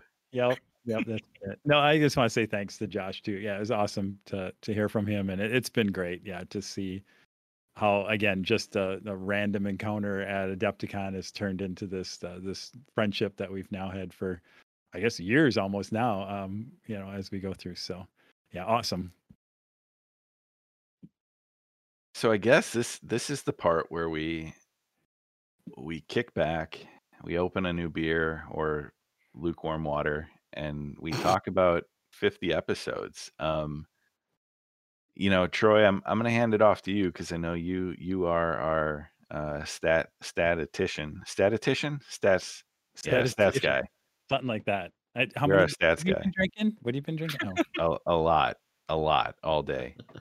No, not enough actually, but we should figure out over 50 episodes how many beers and drinks we've had. That would be a stat that I'm interested in. I did not. I thought about that as a possible one, but I didn't do a lot of research on that, because I was actually, I'm like, oh, something interesting is like how many times I drank the house cocktail. So if anyone listeners want to do that research, feel free to go in. One of the things that this did make me do is on the Basement of Death website, I did kind of create a page that actually just has a list of links to all the different episodes and the titles. One, because that made it easier for me to do research as we went through this, and just it was fun to reflect and listen back on a few of the very old episodes. I did listen back to episode 0, kind of our trailer, which is pretty good. Although I don't know, Josh, I don't know if you listened to that one again. I think the background bed music might have not been the best choice in hindsight as we go back. I don't know if that's aged well, but I'm gonna have to re-listen. I don't even know. It's kind of we have this. It was in the. I'm like, it sounds pretty. It's pretty. That was a cool idea, but I don't know. You have to tell me. it doesn't feel like maybe it aged quite well having the background music as we kind of talk about the future of Playin and Slayin at the time. It was pretty interesting on some of that too. So some of the stats that I did pull out there, and again, I don't know. I mean, hopefully this just gets you, if you're somebody who joined us maybe midway through this journey or something else like this, maybe we get you a little bit to go back into the backlog and listen to a few of the old episodes as I did, because I hadn't listened to these since we did them probably. And it was interesting. It was cool to kind of revisit some of these things, and some of them I think are a little bit evergreen. Especially some of the interviews and stuff like that, and some of our Gen Con, or I shouldn't say Gen Con, but some of our convention prep that we've done. A lot of the tips and stuff like that kind of are still very valid in that stuff. So, so some of the stats that we run through, as Ty said, we really have about 53 episodes. Maybe 54 if you count 0 as an episode. And if you go deep into the backlog, that was on almost, again, 4 years. We're almost going to be exactly 4 years probably when we release this out. March 13th of 2017, believe it or not, was our first real episode. We had kind of done episode 0 prior to that. We had kind of done a real, like the real launch was around Adepticon of 2017. I can't remember the exact dates, but we really kind of had, I think Brian's episode, Brian Narrow was our first guest on that first episode, if you want to go back to that. And that was just prior to Adepticon. And then our second episode was kind of covering Adepticon of 2017. So that was kind of we kind of had things wrapped around Adepticon, because that always has been one of the biggest cons for us in terms of interacting with different people. And a lot of our people who listen to us, I think, are in that miniature gaming kind of world.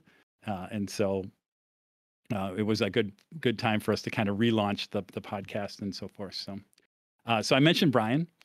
Brian is the only one, we were going to get into some of the guests, he's the only one who's ever officially appeared twice. Now, Bryce, I'm not counting you. At some point, Bryce was a guest, and then he was a recurring guest, and then he was an intern, and now he's just another host. So all of this stuff doesn't count Bryce in any of the on any of that. I guess he counts as the only guest to turn into a fourth chair. Is what we we can count Bryce as. So, and that was I think it was episode 31, is where Bryce kind of switched from I don't know, that was your first. That's a good. I have to look back. That might have been when you kind of went in as the fourth chair. I think you had joined us previous to that a few times, and then that was kind of like your third or fourth different appearance. And we're just like, all right, you're on now. So I forced my way in. We left the door open, and Bryce just like put his foot in the door jamb, and and we will kind of talk a little bit about some of this, but we've had about 12 guests over our 50 episodes, on and off. So about every third or fourth episode, we end up having somebody on. And as I look back on that, it's something not that I've forgotten, but it's a really cool list of people that we've kind of had on and got a chance to talk to over the years, which have been great too. And then maybe not the best stat in the world, but a good reminder is episode 43 was when we kind of, previous to that, we were always in the BOD studio, which is Josh's basement. And we were almost, one of the things we'd love to do is we were in person, and it let us kind of hang out. And there was if you listen back, there were many times when we had guests in studio, which was awesome, and things like that. And so we weren't even sure, like, how the heck do you do this thing when we're all remote? And so, I think when the pandemic hit and we kind of took a hiatus as we tried to, the whole world tried to figure out what the next steps were. But then episode 43, we figured out this thing like the internet and how do you record remotely, and I think it's actually grown the show in some ways. Like, it's figuring out, we've given ourselves more options and been able to pull in more people and different things like that. So we also have been we will admit, this last year, it's partly because we haven't, a lot of our talking, and you guys can weigh in, right? A lot of what we love to cover is our convention coverage and getting out and meeting with people and things like that. And so this year's been a little more difficult, and they're like, okay, well, what do we really want to talk about? What do we want to cover? And some of that. And so we have had a few guests on over this year and talked a little bit, but we have slowed down a little bit. And I think in terms of how many episodes we put out this year. So, but hopefully 2021 we'll get back on track here and get things rolling. So that was a lot of me kind of giving what do you guys want to, any things you guys are thinking about? Well, I want to figure out our total airtime. How many minutes people have had to suffer through listening to me. So I might try to do that math before, we record again, just to share a tidbit, similar to when we counted Warcry, the infamous Warcry episode. Also, yeah, great episode. Which might have also been the Sportsmanship Trophy Challenge episode, if I recall my episodes correctly. Mm-hmm. And that's why I was then just saying Warcry to interrupt at different times. But yeah, I mean, it's cool to think about the number of years, and what some people may or may not know is that we had a show before this that we kind of relaunched into Playin and Slayin, which we also did for about 4 to 5 years and darn close to 50 episodes. So I mean, sitting here with Josh and Troy for getting close to a decade has been a trip, and then interjecting Bryce into the mix, which is awesome. And speaking personally for just a minute, has become one of my best friends to come out of this hobby. People that I met only from AOS and like painting and everything else. It has been awesome too. So the number of guests, great. Adding Bryce, was perhaps the best thing. We actually got some hobby street cred when we added him. So whoever made that hiring decision should get a bonus. He interned well, so yeah. It was a tough process, Yeah. I had to prove those appearances, and then the internship. You guys asked a lot of me. A lot of coffee. You had to bring us a lot of coffee. And guests, like I think actually a few of them we like Bryce. Actually, we were like, okay, we want to get guests. Bryce, can you make this happen? And I know you made at least one or two of them were Bryce making happen. So yeah, I think I got Mini Stomp and Steve. Those are two pretty credible ones. Maybe that's a good time to just run through our who's who of Playin and Slayin guests, and a brief what we recall or what was fun about those interviews. The first one, Brian Nairo, Anvil 8 Games, Godfather there.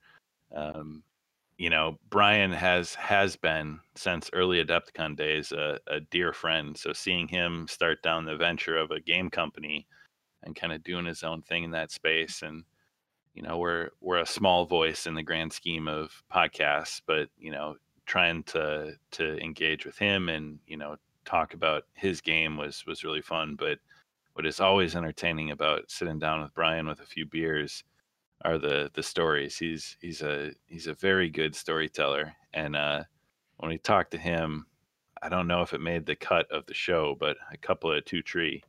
No. Yeah, it's definitely has been something that to this day I am using.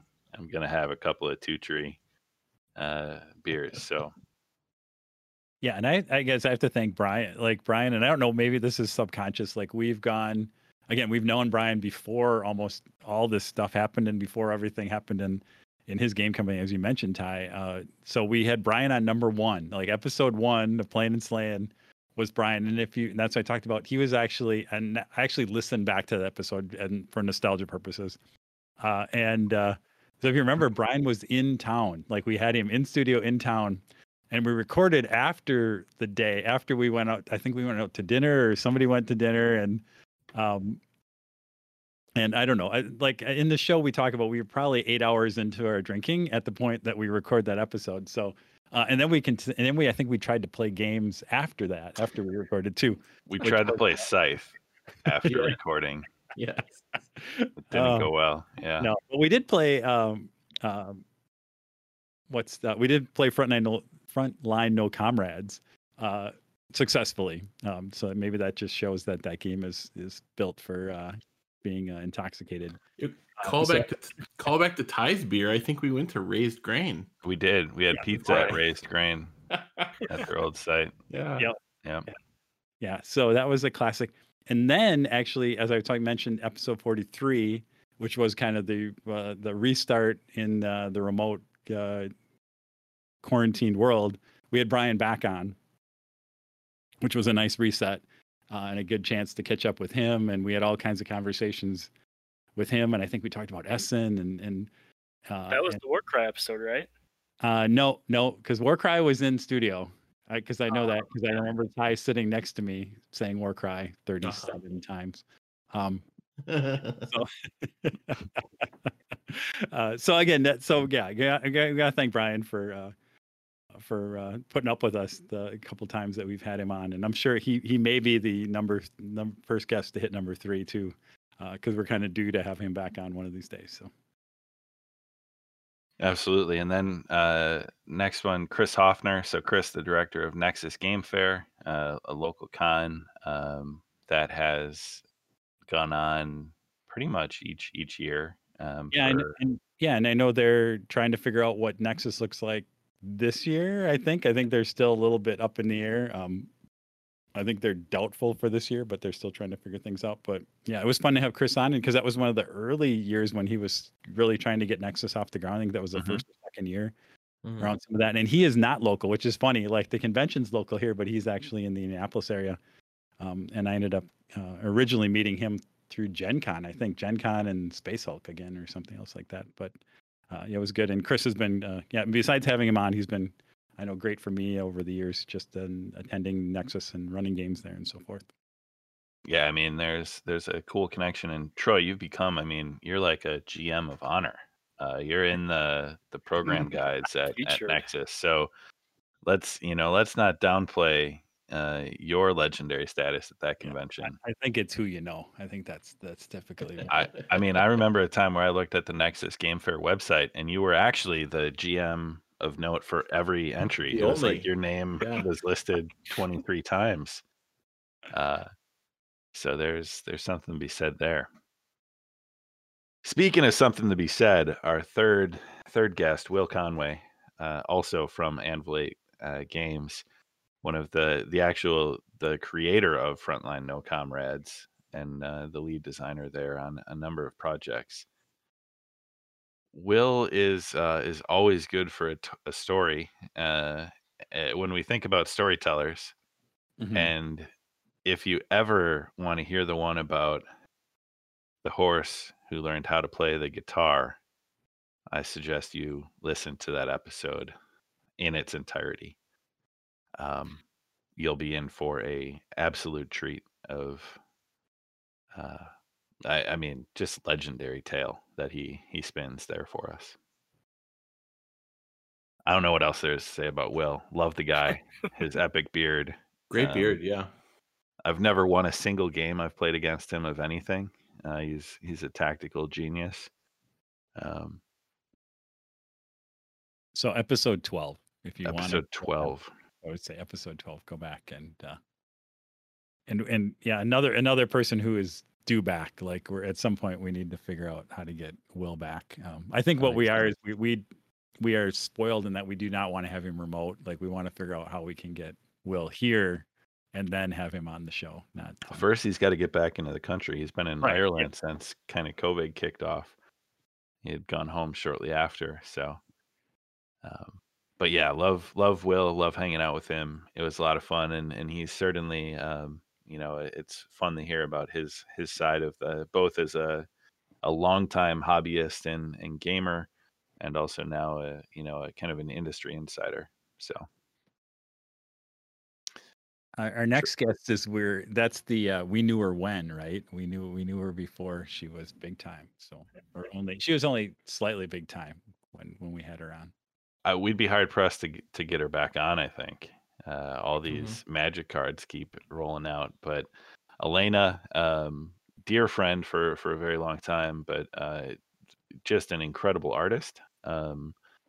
Featured in a number of board games for different companies, a number of Magic cards, some really, really, just kind of epic card art.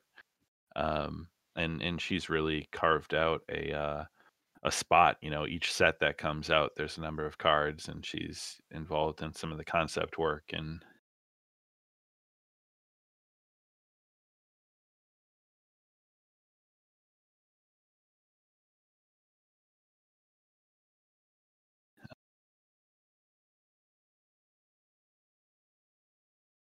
seeing how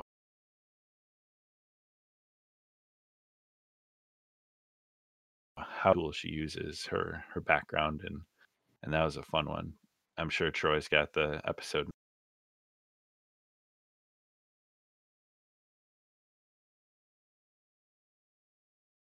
number to back with Will. And I have actually recommended that gamer people. I've had, I can't remember, just had conversation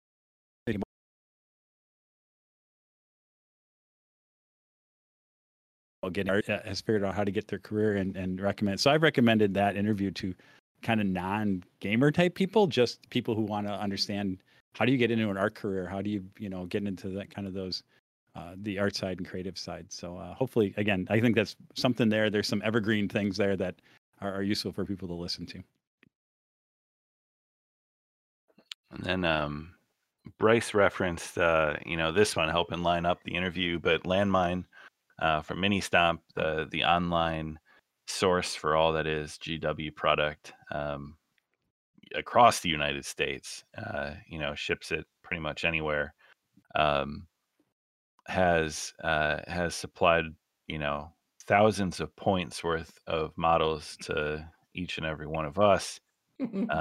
But we had a chance to sit down with him and talk beer, hockey, charity, number of cool things going on at the time, and get to the man behind the I don't know how to describe it, enablement of acquisition disorder. Just a phenomenal businessman and really fun to talk to. Any highlights from that one?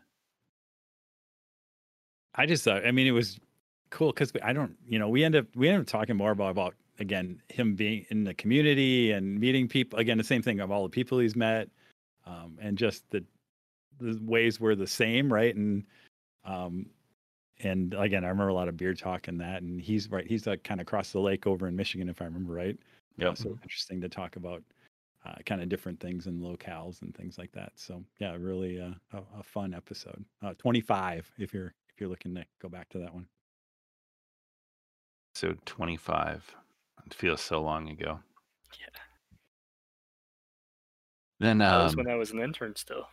Yeah, you were still, Intern setting days. up interviews, and we weren't sure if we could really trust you with a mic for the full show.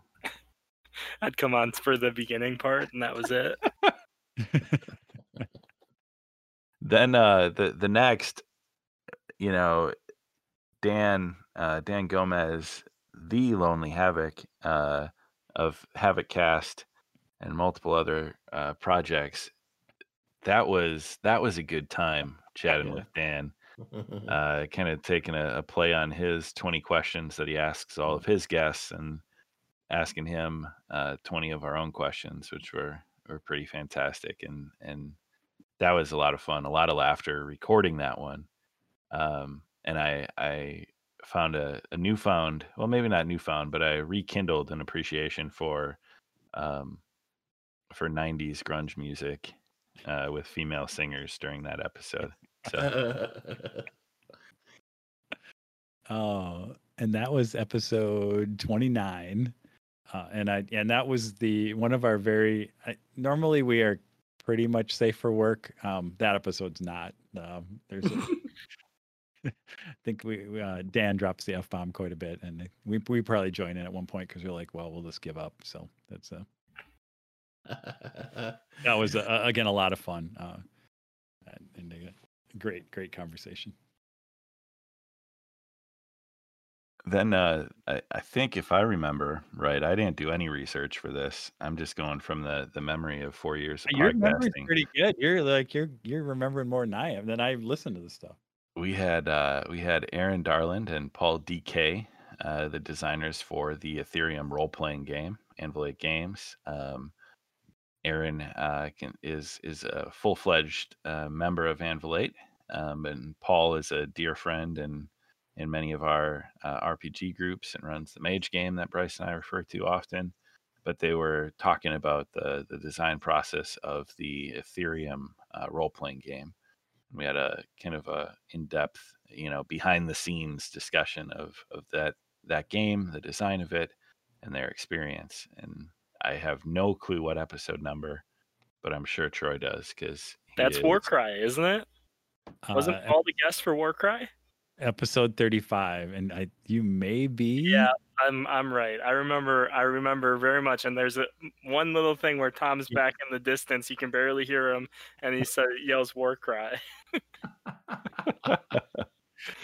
I'm pretty sure you're right because I do see Warcry in the show notes.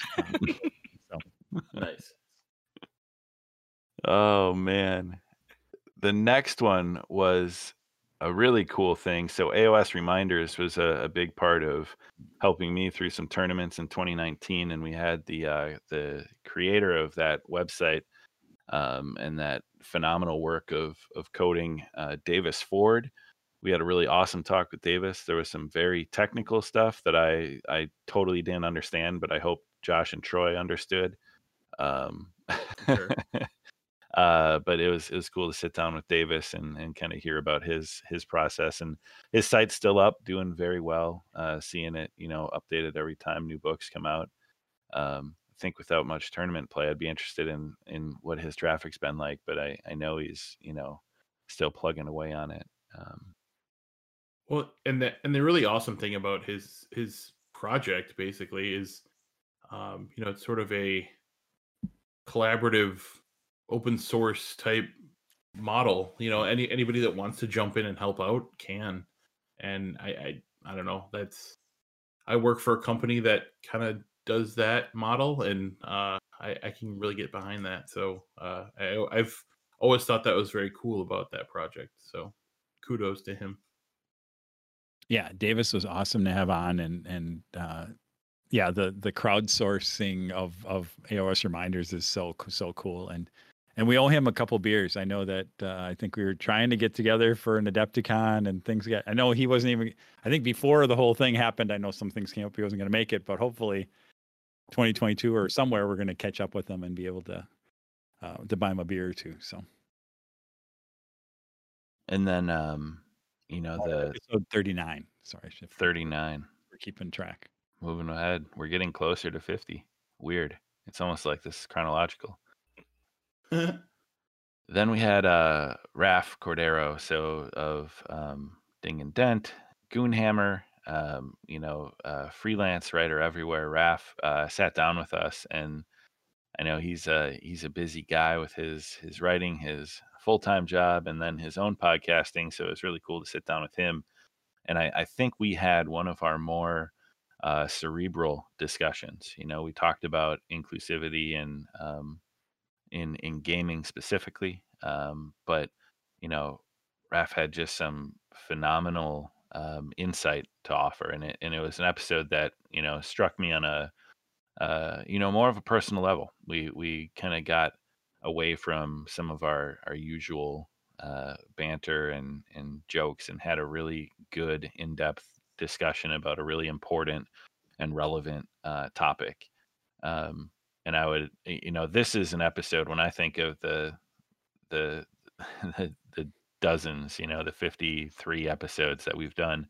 This is the one when I think about if I was going to point to somebody of what the show means to me and what is important to me personally. This is the one I point them to as kind of my favorite episode. The work that we put into it, having Raf on and sitting down and discuss it.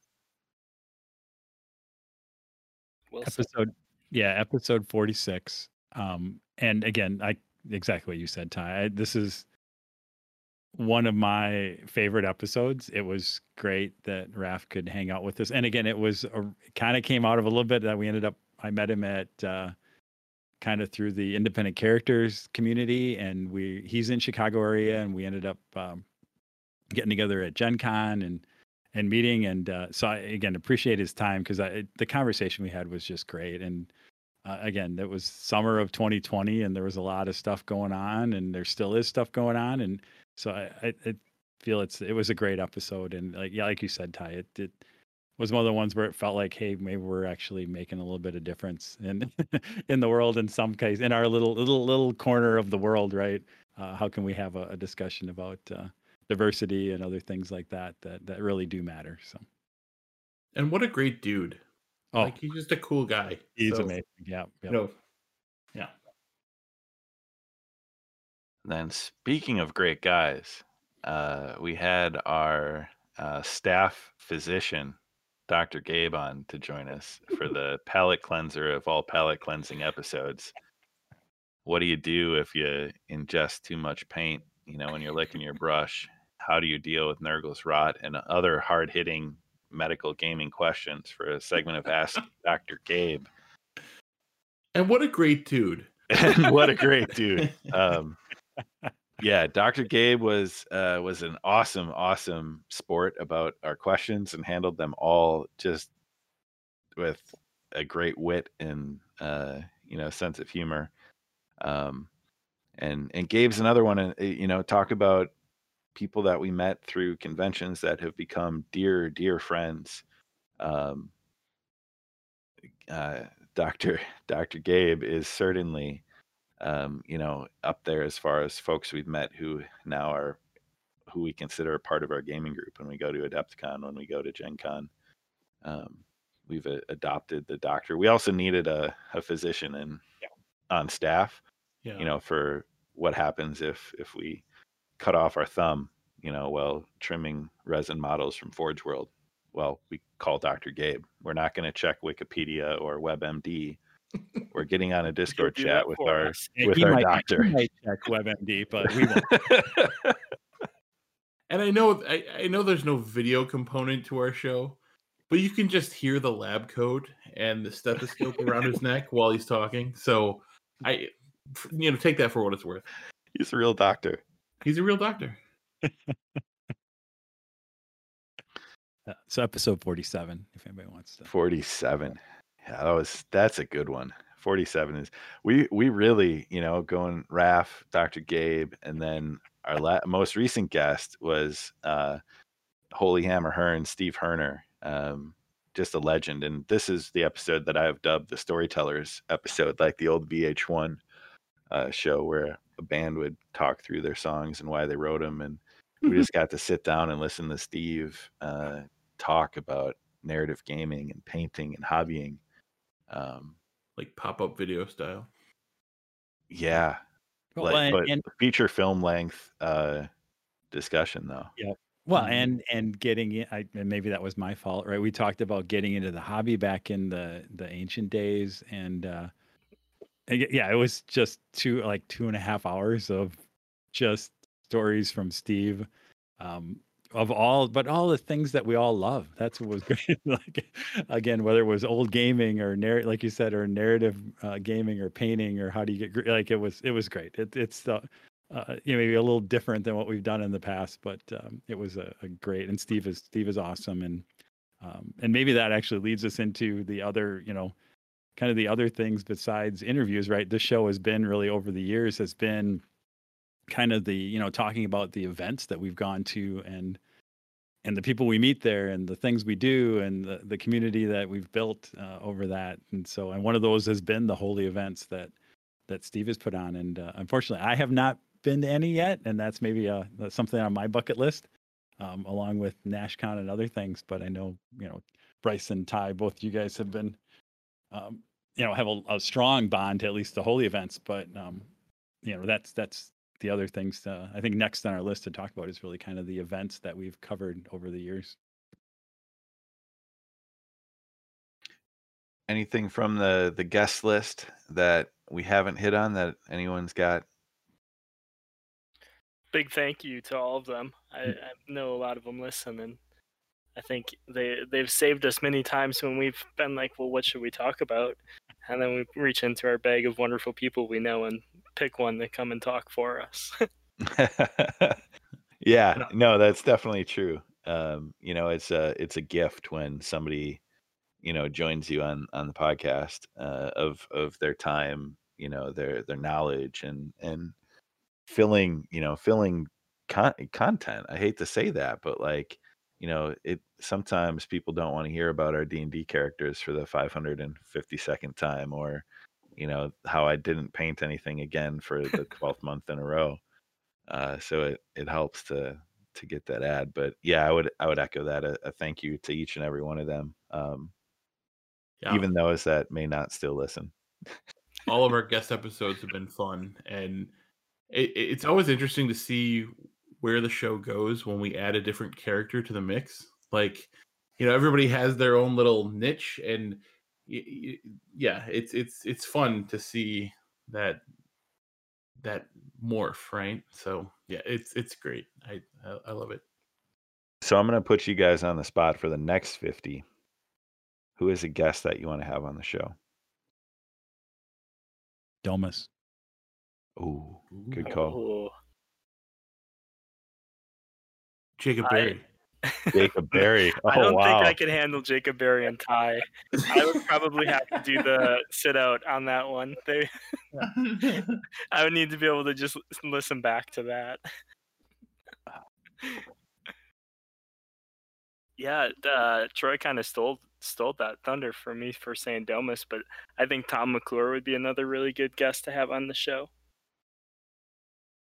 Josh and Troy don't know him as well, but he's just a wonderful human being that's been in the hobby for a very, very long time and has lots of stories. My my guess that I need, it's a one or the other. Carl Tuttle, Paul Murphy. Hmm. I need to Wow, make that you're happen. going for it. You're going Yeah. for it. Yeah. Swinging for the fence. Shoot your shot, buddy. Yep. We'll see what we can do. When I think about just podcasters that I love listening to, and it's those guys, and inspired me to get into podcasting, to some extent. So Maybe a Mr. Meth would be cool too. Yeah, I like to get him on the other side of the mic. I think that'd yeah, Yeah. I would like to have him on for Yeah. an RPG gaming retrospective. We've talked about that. We just got to reach out and Well- make that one happen. Yeah, well, problem is, we gotta find time in his schedule. He's like Yeah. on there all the time, Right. but we'll see. I'm sure we can make that happen too. So, all right. Well, we'll see what we can do for those. So Troy, you mentioned some of the events, and I think what's cool is, in addition to the tournaments and the conventions that we go to, there are a couple things where we've kind of joined in on various things, and one of them that I know you listed here, but that was very important to me, and and I think all of us, was when Mr. Meff did his uh, charity rantathon for 24 hours for mental health, um, over the summer, in the midst of the pandemic, when we were all kind of feeling this malaise of wanting to get back to normalcy and seeing people and doing things, and connected throughout that day, listen to multiple people. But our segment was some of the most fun I had this year. When I think about where we went, what we talked about, and then the reading of some of the scenes from the room, just to cap it off, was chef's kiss, as they say. Yeah, that was a blast. I mean, that was a fun day, right? Again, we were on for whatever it was, hour or two, and fun to contribute in that form. But like you said, over that 24 hours or whatever, to listen to the other guests and participate in that was a lot of fun. And for a good cause. That was what the cool part was. I know we raised a lot of money, more money than I ever, than I think anybody ever thought would ever come out of that, which was really cool.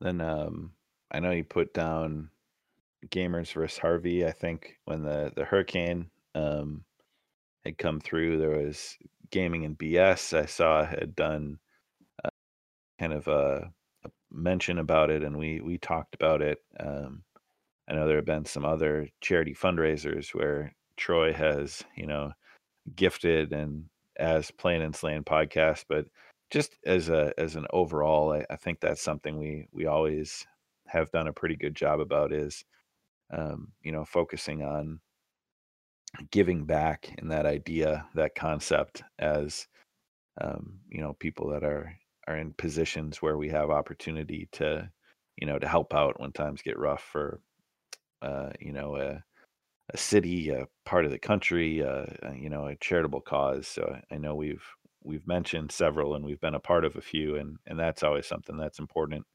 to each and every one of us that we've really been able to do over the 4 years of recording is dial in some of that stuff and stay connected when people need some help and use our voice, however small or large it may be, to bring attention and awareness.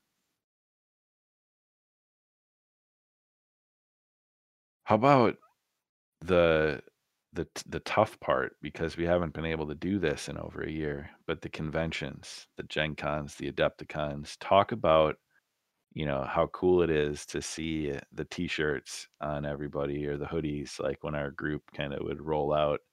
I remember that Adepticon where I could always see somebody from a distance, from the when the hoodies were a new thing, the blue ones with the yellow logos that both of you are conveniently wearing on the left side of my screen on their video chat here. I think Adepticon is probably where we have had some of our bigger gatherings of our extended network. Gen Con too, but Adepticon feels like where we really connect to listeners, guests we've had on, people we know in the industry. Yeah, and but I don't know what the right. I don't know if it's because that's what I mean, we enjoy it so much, right? We just see it as such it's a pinnacle for sometimes it's right. It's goals for whether we're hobbying, right? They end up being goals for a lot of things we're building or hobbying.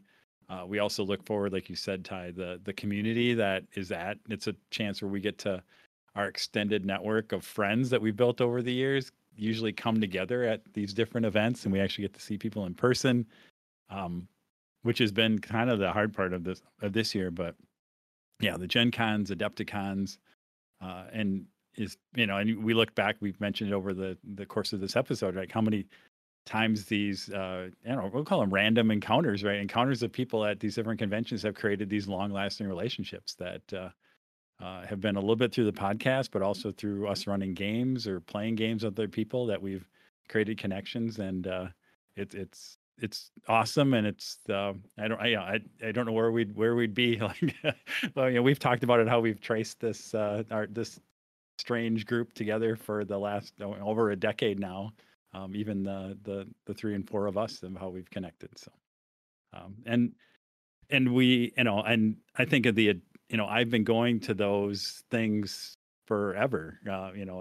Gen Con, I'm whatever. I'm embarrassed to say I've been how many years I've gone to Gen Con. We're well over 30 years.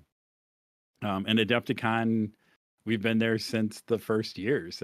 And so I think some of what we've tried to do is share our experiences, and hopefully people can learn some tips and tricks for how to enjoy the conventions that we have so much fun with over the years. And that's been a large part of the show, is us one, sharing the experiences for people who aren't able to attend, and also to hopefully give some tips and tricks for people who are attending and how they can get the most out of those conventions, which are a significant investment in both money and time usually, around those things. So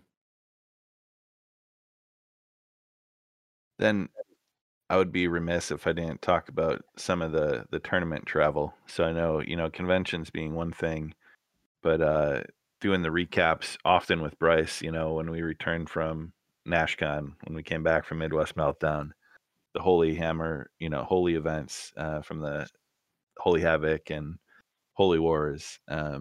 and just kind of the lead up and the process to those, where we talk about what we're getting done for hobby, what armies we're playing, the games we had, the people we saw, like um, that without the tournaments, I feel like I've missed a big part of why I played AOS was to go to the events and have stuff ready. So I haven't played a game of singles AOS since NashCon of 2019. Played doubles with Bryce at Havoc, that fall. But I literally haven't picked up the dice or moved a model across the table in any fashion since November of 2019. And it's such a big part of our show, what we've done since the end of that without events. It's also been interesting when we had that kind of dynamic shift in March of 2020. But I've always enjoyed kind of the recap of those tournaments. And the really cool one was, Brew City Brawl, being able to have all of us there. Bryce, obviously helping run it, but the three of us playing. My memory got a little spotty of what happened on that Sunday, and round 2 and 3 of Saturday, thanks to Jacob and I next to Tom and Mike Scaletti. Oh, Entire bottle of whiskey and the 14 Tamaras that were had.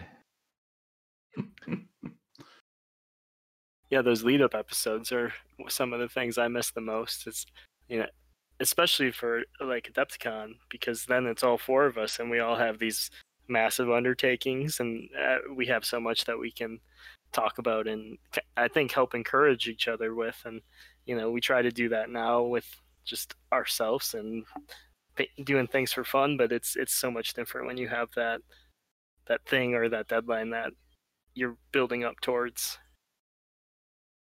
yeah. And as I went back on the research and I was laughing as Ty was talking, because I realized Playing and Slaying is really just the story of Ty's competitive AOS adventure.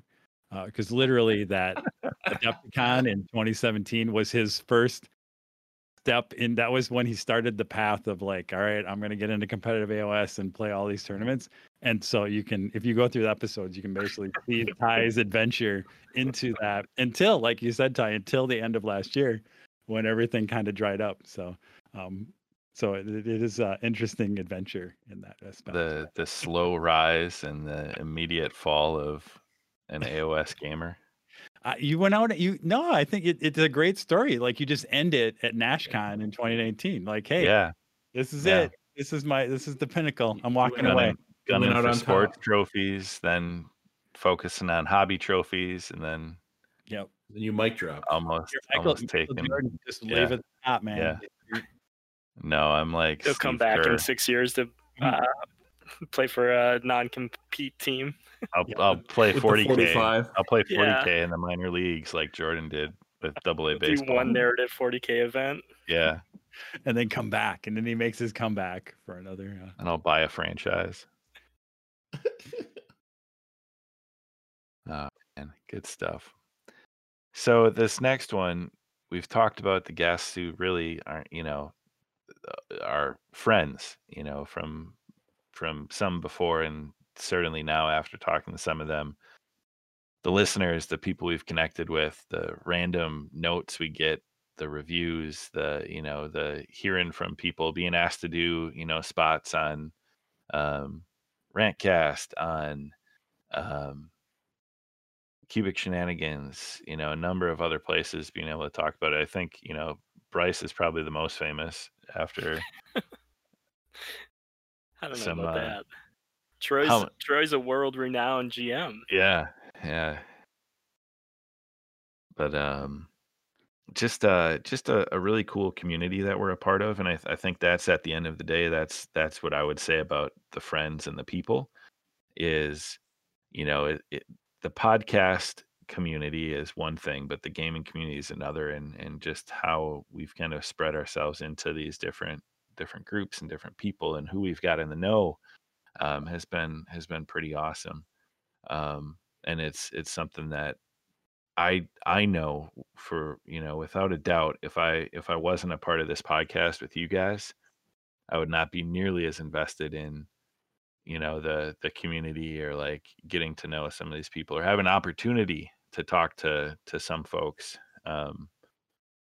beyond just a quick email of, hey, I like what you do, that's really cool. But to sit down and have conversations and then see them at events like Landmine from stopping by, hanging out at Adepticon, recognizing us, talking to us, and um, amongst others. But without the show, I don't think a lot of those relationships get formed. And certainly the other thing that I want to certainly talk about is the relationship and connection with you guys. Josh and I have been friends since high school, middle school, maybe. Troy, met you through gaming, Bryce through gaming, but this podcast and the hours that we spend just kind of talking ultimately to each other. The fact that a few hundred people might listen to our conversation is irrelevant to the fact of how much I enjoy the few hours that we sit down and just talk about what we're doing, what's happening, because we don't do that off mic. It's weird, but especially through the last year, we don't get together and hang out just to play a game. We get together to record a podcast, but it's the relationship and the friendship, and the catching up before we hit record, or after we hit stop recording. And the course of the show is, and we've heard from people, that it's like they're sitting at a table with their friends talking about games and hanging out. It's not, we're not trying too hard to entertain. We don't really care. We want to talk about relevant things, but like it's the four of us just hanging out, having fun, talking about stuff we love, and certainly it doesn't happen without the effort and energy and focus that you three put into reining in my adult ADHD at times to get content made. But I want to thank you, the three of you, for this time and this dedication, as a part of the show. Well, I want to thank you for your golden voice, because without that, I mean, this show falls apart. That's true. We heard it from Stu. Everyone else was too coward to say it, but Stu would at least say it. Yeah. Oh, well. Having one fan is, better than no fans. And if you do want entertainment, go back to listen to episode 0, which was our trailer episode of when we kicked things off. And Ty does introduce himself as the Golden Voice. Just What is he? Nice. Yeah, he does right on that one. I was told I had to. My agent, after he negotiated this contract with you guys, told me that I had to say that. That was part of my deal. Awesome. So, what has been? We've talked about a lot of moments, a lot of guests, a lot of episodes. What has been some of your favorites or most memorable episode or moment on a show? And I'm going to make this hard, and I'm just going to throw it at a random one of you without much time to prep. And I'll start with Bryce, because he is the newest host and previous intern, so I want to make his life the hardest. And I'll go to Bryce. Yeah, I mean, we talked about it, and I think you summed it up pretty perfectly when you talked about our conversation with Raph. And it's one of those things where the talking about the gaming and all that is great, but when it felt like we had a conversation that really should be heard by everyone in the world, and it was just one of those moments in life where like you're doing something and you don't realize it, but after you go back and listen, it's like it's very meaningful and a powerful message that we got to get across. And even I felt enlightened and educated after listening to it. So I think that really is it for me. But then Dr. Gabe is pretty darn close. How about you, Troy? So I'm just gonna kind of say the Raph episode is, yes, that there's something there, but so I'll pick something else around that. I'm trying to and maybe I'll just go. I'm gonna go back to either the Brian or the Will episodes. The guys from either one of those guys, and maybe not even the show, because I don't know if it all came out in the show, but we had so much fun the day we recorded those episodes with those guys, because we made it an event, right? We went out for dinner and we drank and we whatever, and we happened to record in the middle of having a bunch of fun with those guys when they're there, and it was kind of just the continuation of whenever we see those guys, which always tends to be at a at a con or something else like that. Usually at a bar and there's a lot of alcohol involved, tends to be the thing. So maybe I'll pick one of the either one of the Brian or Will episodes was pretty good. Josh, how about you?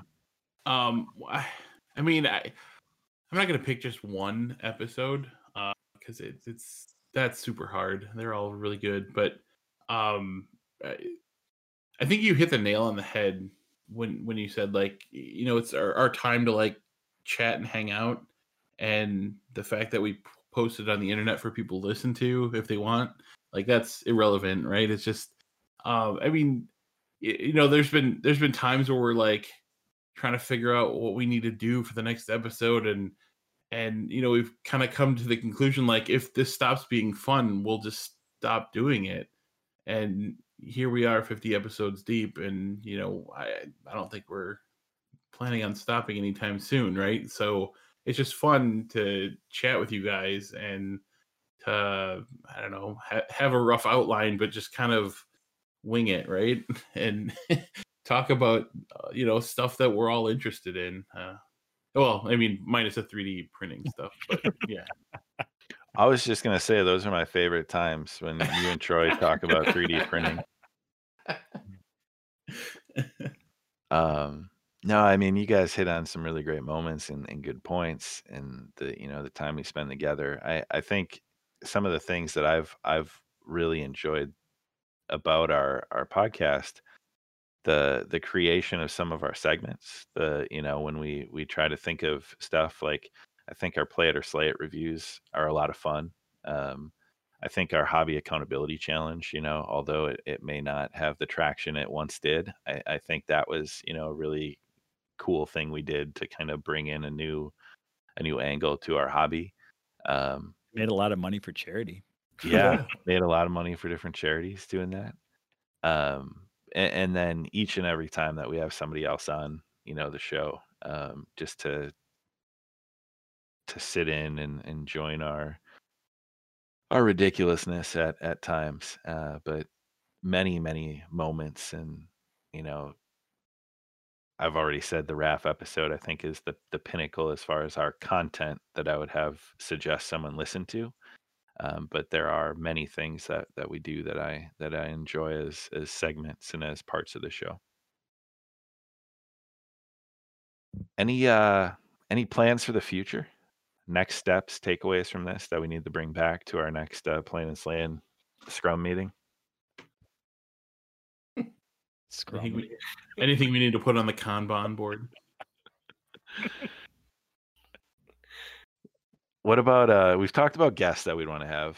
What about a fun segment or discussion, just that we think would be fun to do in the next 50?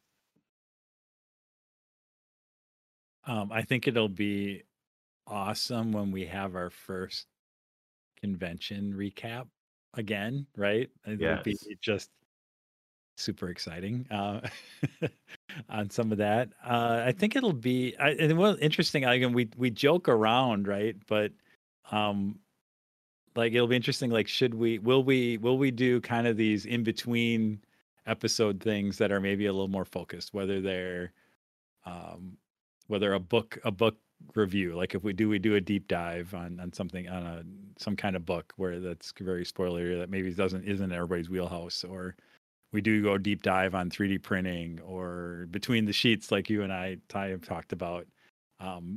Like that's been something. Those have been things that have been brewing around. Like, it'd be cool to do that, because like, one of the things, again, I love the conversation we have and things like that, but I get a real, just like we do when we do models and we do something else, the fact that the creativity that goes into this podcast, the fact that we release something to the world, like we do something, gives me a boost, right? And so I think as much as we can figure out ways to continue to share things we're doing with a little bit of wider audience, and maybe it's not always an audio podcast, maybe it's stuff we do more on the website, or we do articles like that. I think that's the next, or maybe, and I don't know, like maybe we do some video. Like we were joking around before the the episode. I was saying how I always do, and why we've been in quarantine. I've been messing around with how do you do a video podcast and some video recording. So maybe we do some live stream of some gaming and things like that. And I do, and maybe this, I'll say I am trying to figure out how to do something to commemorate the lack of Adepticon this year. I want to do something, whether that's streaming or recording a YouTube video or something that is like a game that might start with S and H or something else like that. Or something else like that. So I think it's like, continue to do the podcast, but maybe we do some more. Like there's some extra things that we want to do there. Cause I'd get just, I don't know what it is. It's an adrenaline rush. It's the fact of creating things that for me gives me a huge rush. So. Cool. I'm excited for the Playin and Slayin recap of the four of us running Ragnarok in 11 months from now, like we were supposed to do a month ago. Yeah. 11 months. We got to get to work. Yeah, I actually got some stuff for my garage to get it all more countertop space to get the terrain set up in the garage this spring, to get it all flocked and stuff like that outside. So Awesome. Ragnarok, definitely. Josh, any plans for the future? I've had this idea for a while, and I don't know if I want to spoil it. But Yeah. it's along the same lines of Troy. I have some ideas of just short little videos. But I'm gonna have to pick your guys' brain on. I don't do video, so I know nothing about it. So, but I have some ideas that might come to fruition. But I have to talk to you guys about it first. So I don't think that putting a camera on your 3D printer and then speeding it up is a good idea, Josh. Oh, I'm gonna have to pull you're the gonna plug on. veto it. All right. Well, then never. I have nothing. we're nailing it right now, boys. Well, mine is a dramatic reading of the room. I really think we need to do that. It's already been done. You got the whole thing, start to finish, the entire script. But no, actually, something that I've wanted to do for a while, and I'm going to rope you guys into, is an actual play. I want to do an actual play episode of at least an encounter or, a scene of an RPG. I think that would be super fun to do, record, one of, not an entire session, but maybe just an encounter or a super brief one-shot type adventure of some game. But that's on my to-do list for 2021, early 22. And didn't I do some of our Outbreak Undead? Yeah, you recorded some, yeah. I feel like that might be a B up. Isn't that a B roll of some episode? Maybe. Yeah, Killing Ty. Yeah. Yeah, somewhere. Yeah. In there. So we tried. That was Killing Ty. We'll see. That was go down that tangent. That was one of those where role playing was too close to reality. Yeah, I'm thinking what would make for a good one is Icarus. Or Fiasco. Yeah. Both good. Because it's light mechanics, heavy like interaction and fun. But that's where I'm at. But that's also our retrospective of 54 episodes of 50th episode celebration. Yay. what a great road we have been down, and the fun part is that there is more ahead as we keep on trucking, and hopefully this year we get back to the events. We've seen some stuff. NashCon is happening in August. Gonna try to get down there for that one.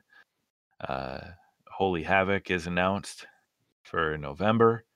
Signups, I think, in July, so a little bit closer to see what's happening, but would be excellent to get us all down there in November, hoping things have cleared up by then.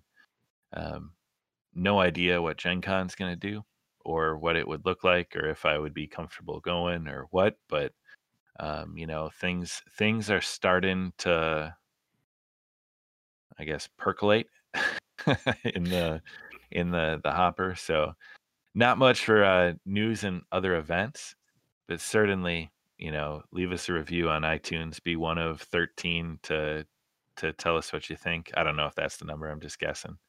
Hit us up, Facebook, Playin and Slayin, at Playin Slayin Show on Twitter, basementofdeath.com, where Troy has itemized the list of the episodes, their titles, and links to them.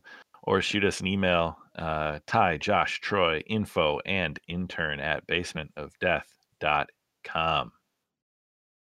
And for the 50th time, plus a few, keep the dice rolling, the drinks on ice, and no matter what, keep playing and slaying.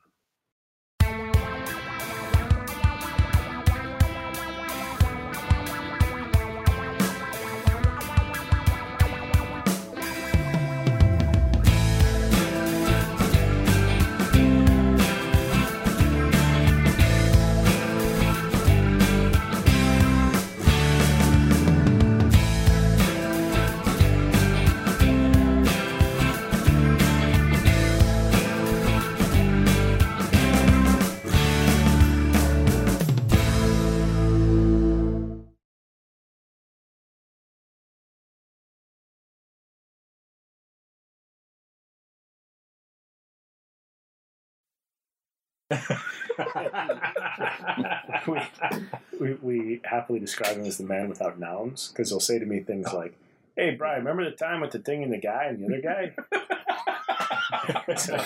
Actually, Mike, you've used no words there, but I somehow know exactly what you mean. We're speaking some language. Hey, let's go down and have a couple of 2-tree beers. Oh man, a couple 2-tree. The best part about the story is he's married to a speech pathologist, and she'll say, Michael, how many beers are you going to have tonight? How many is a couple of 2-tree? Could be 2. It could be 27. It's like 6 at least. Right? Yeah, 2 times 3. Yeah. A couple of those. A couple of the 2 trees. So, yeah. Jesus. Then we're drunk.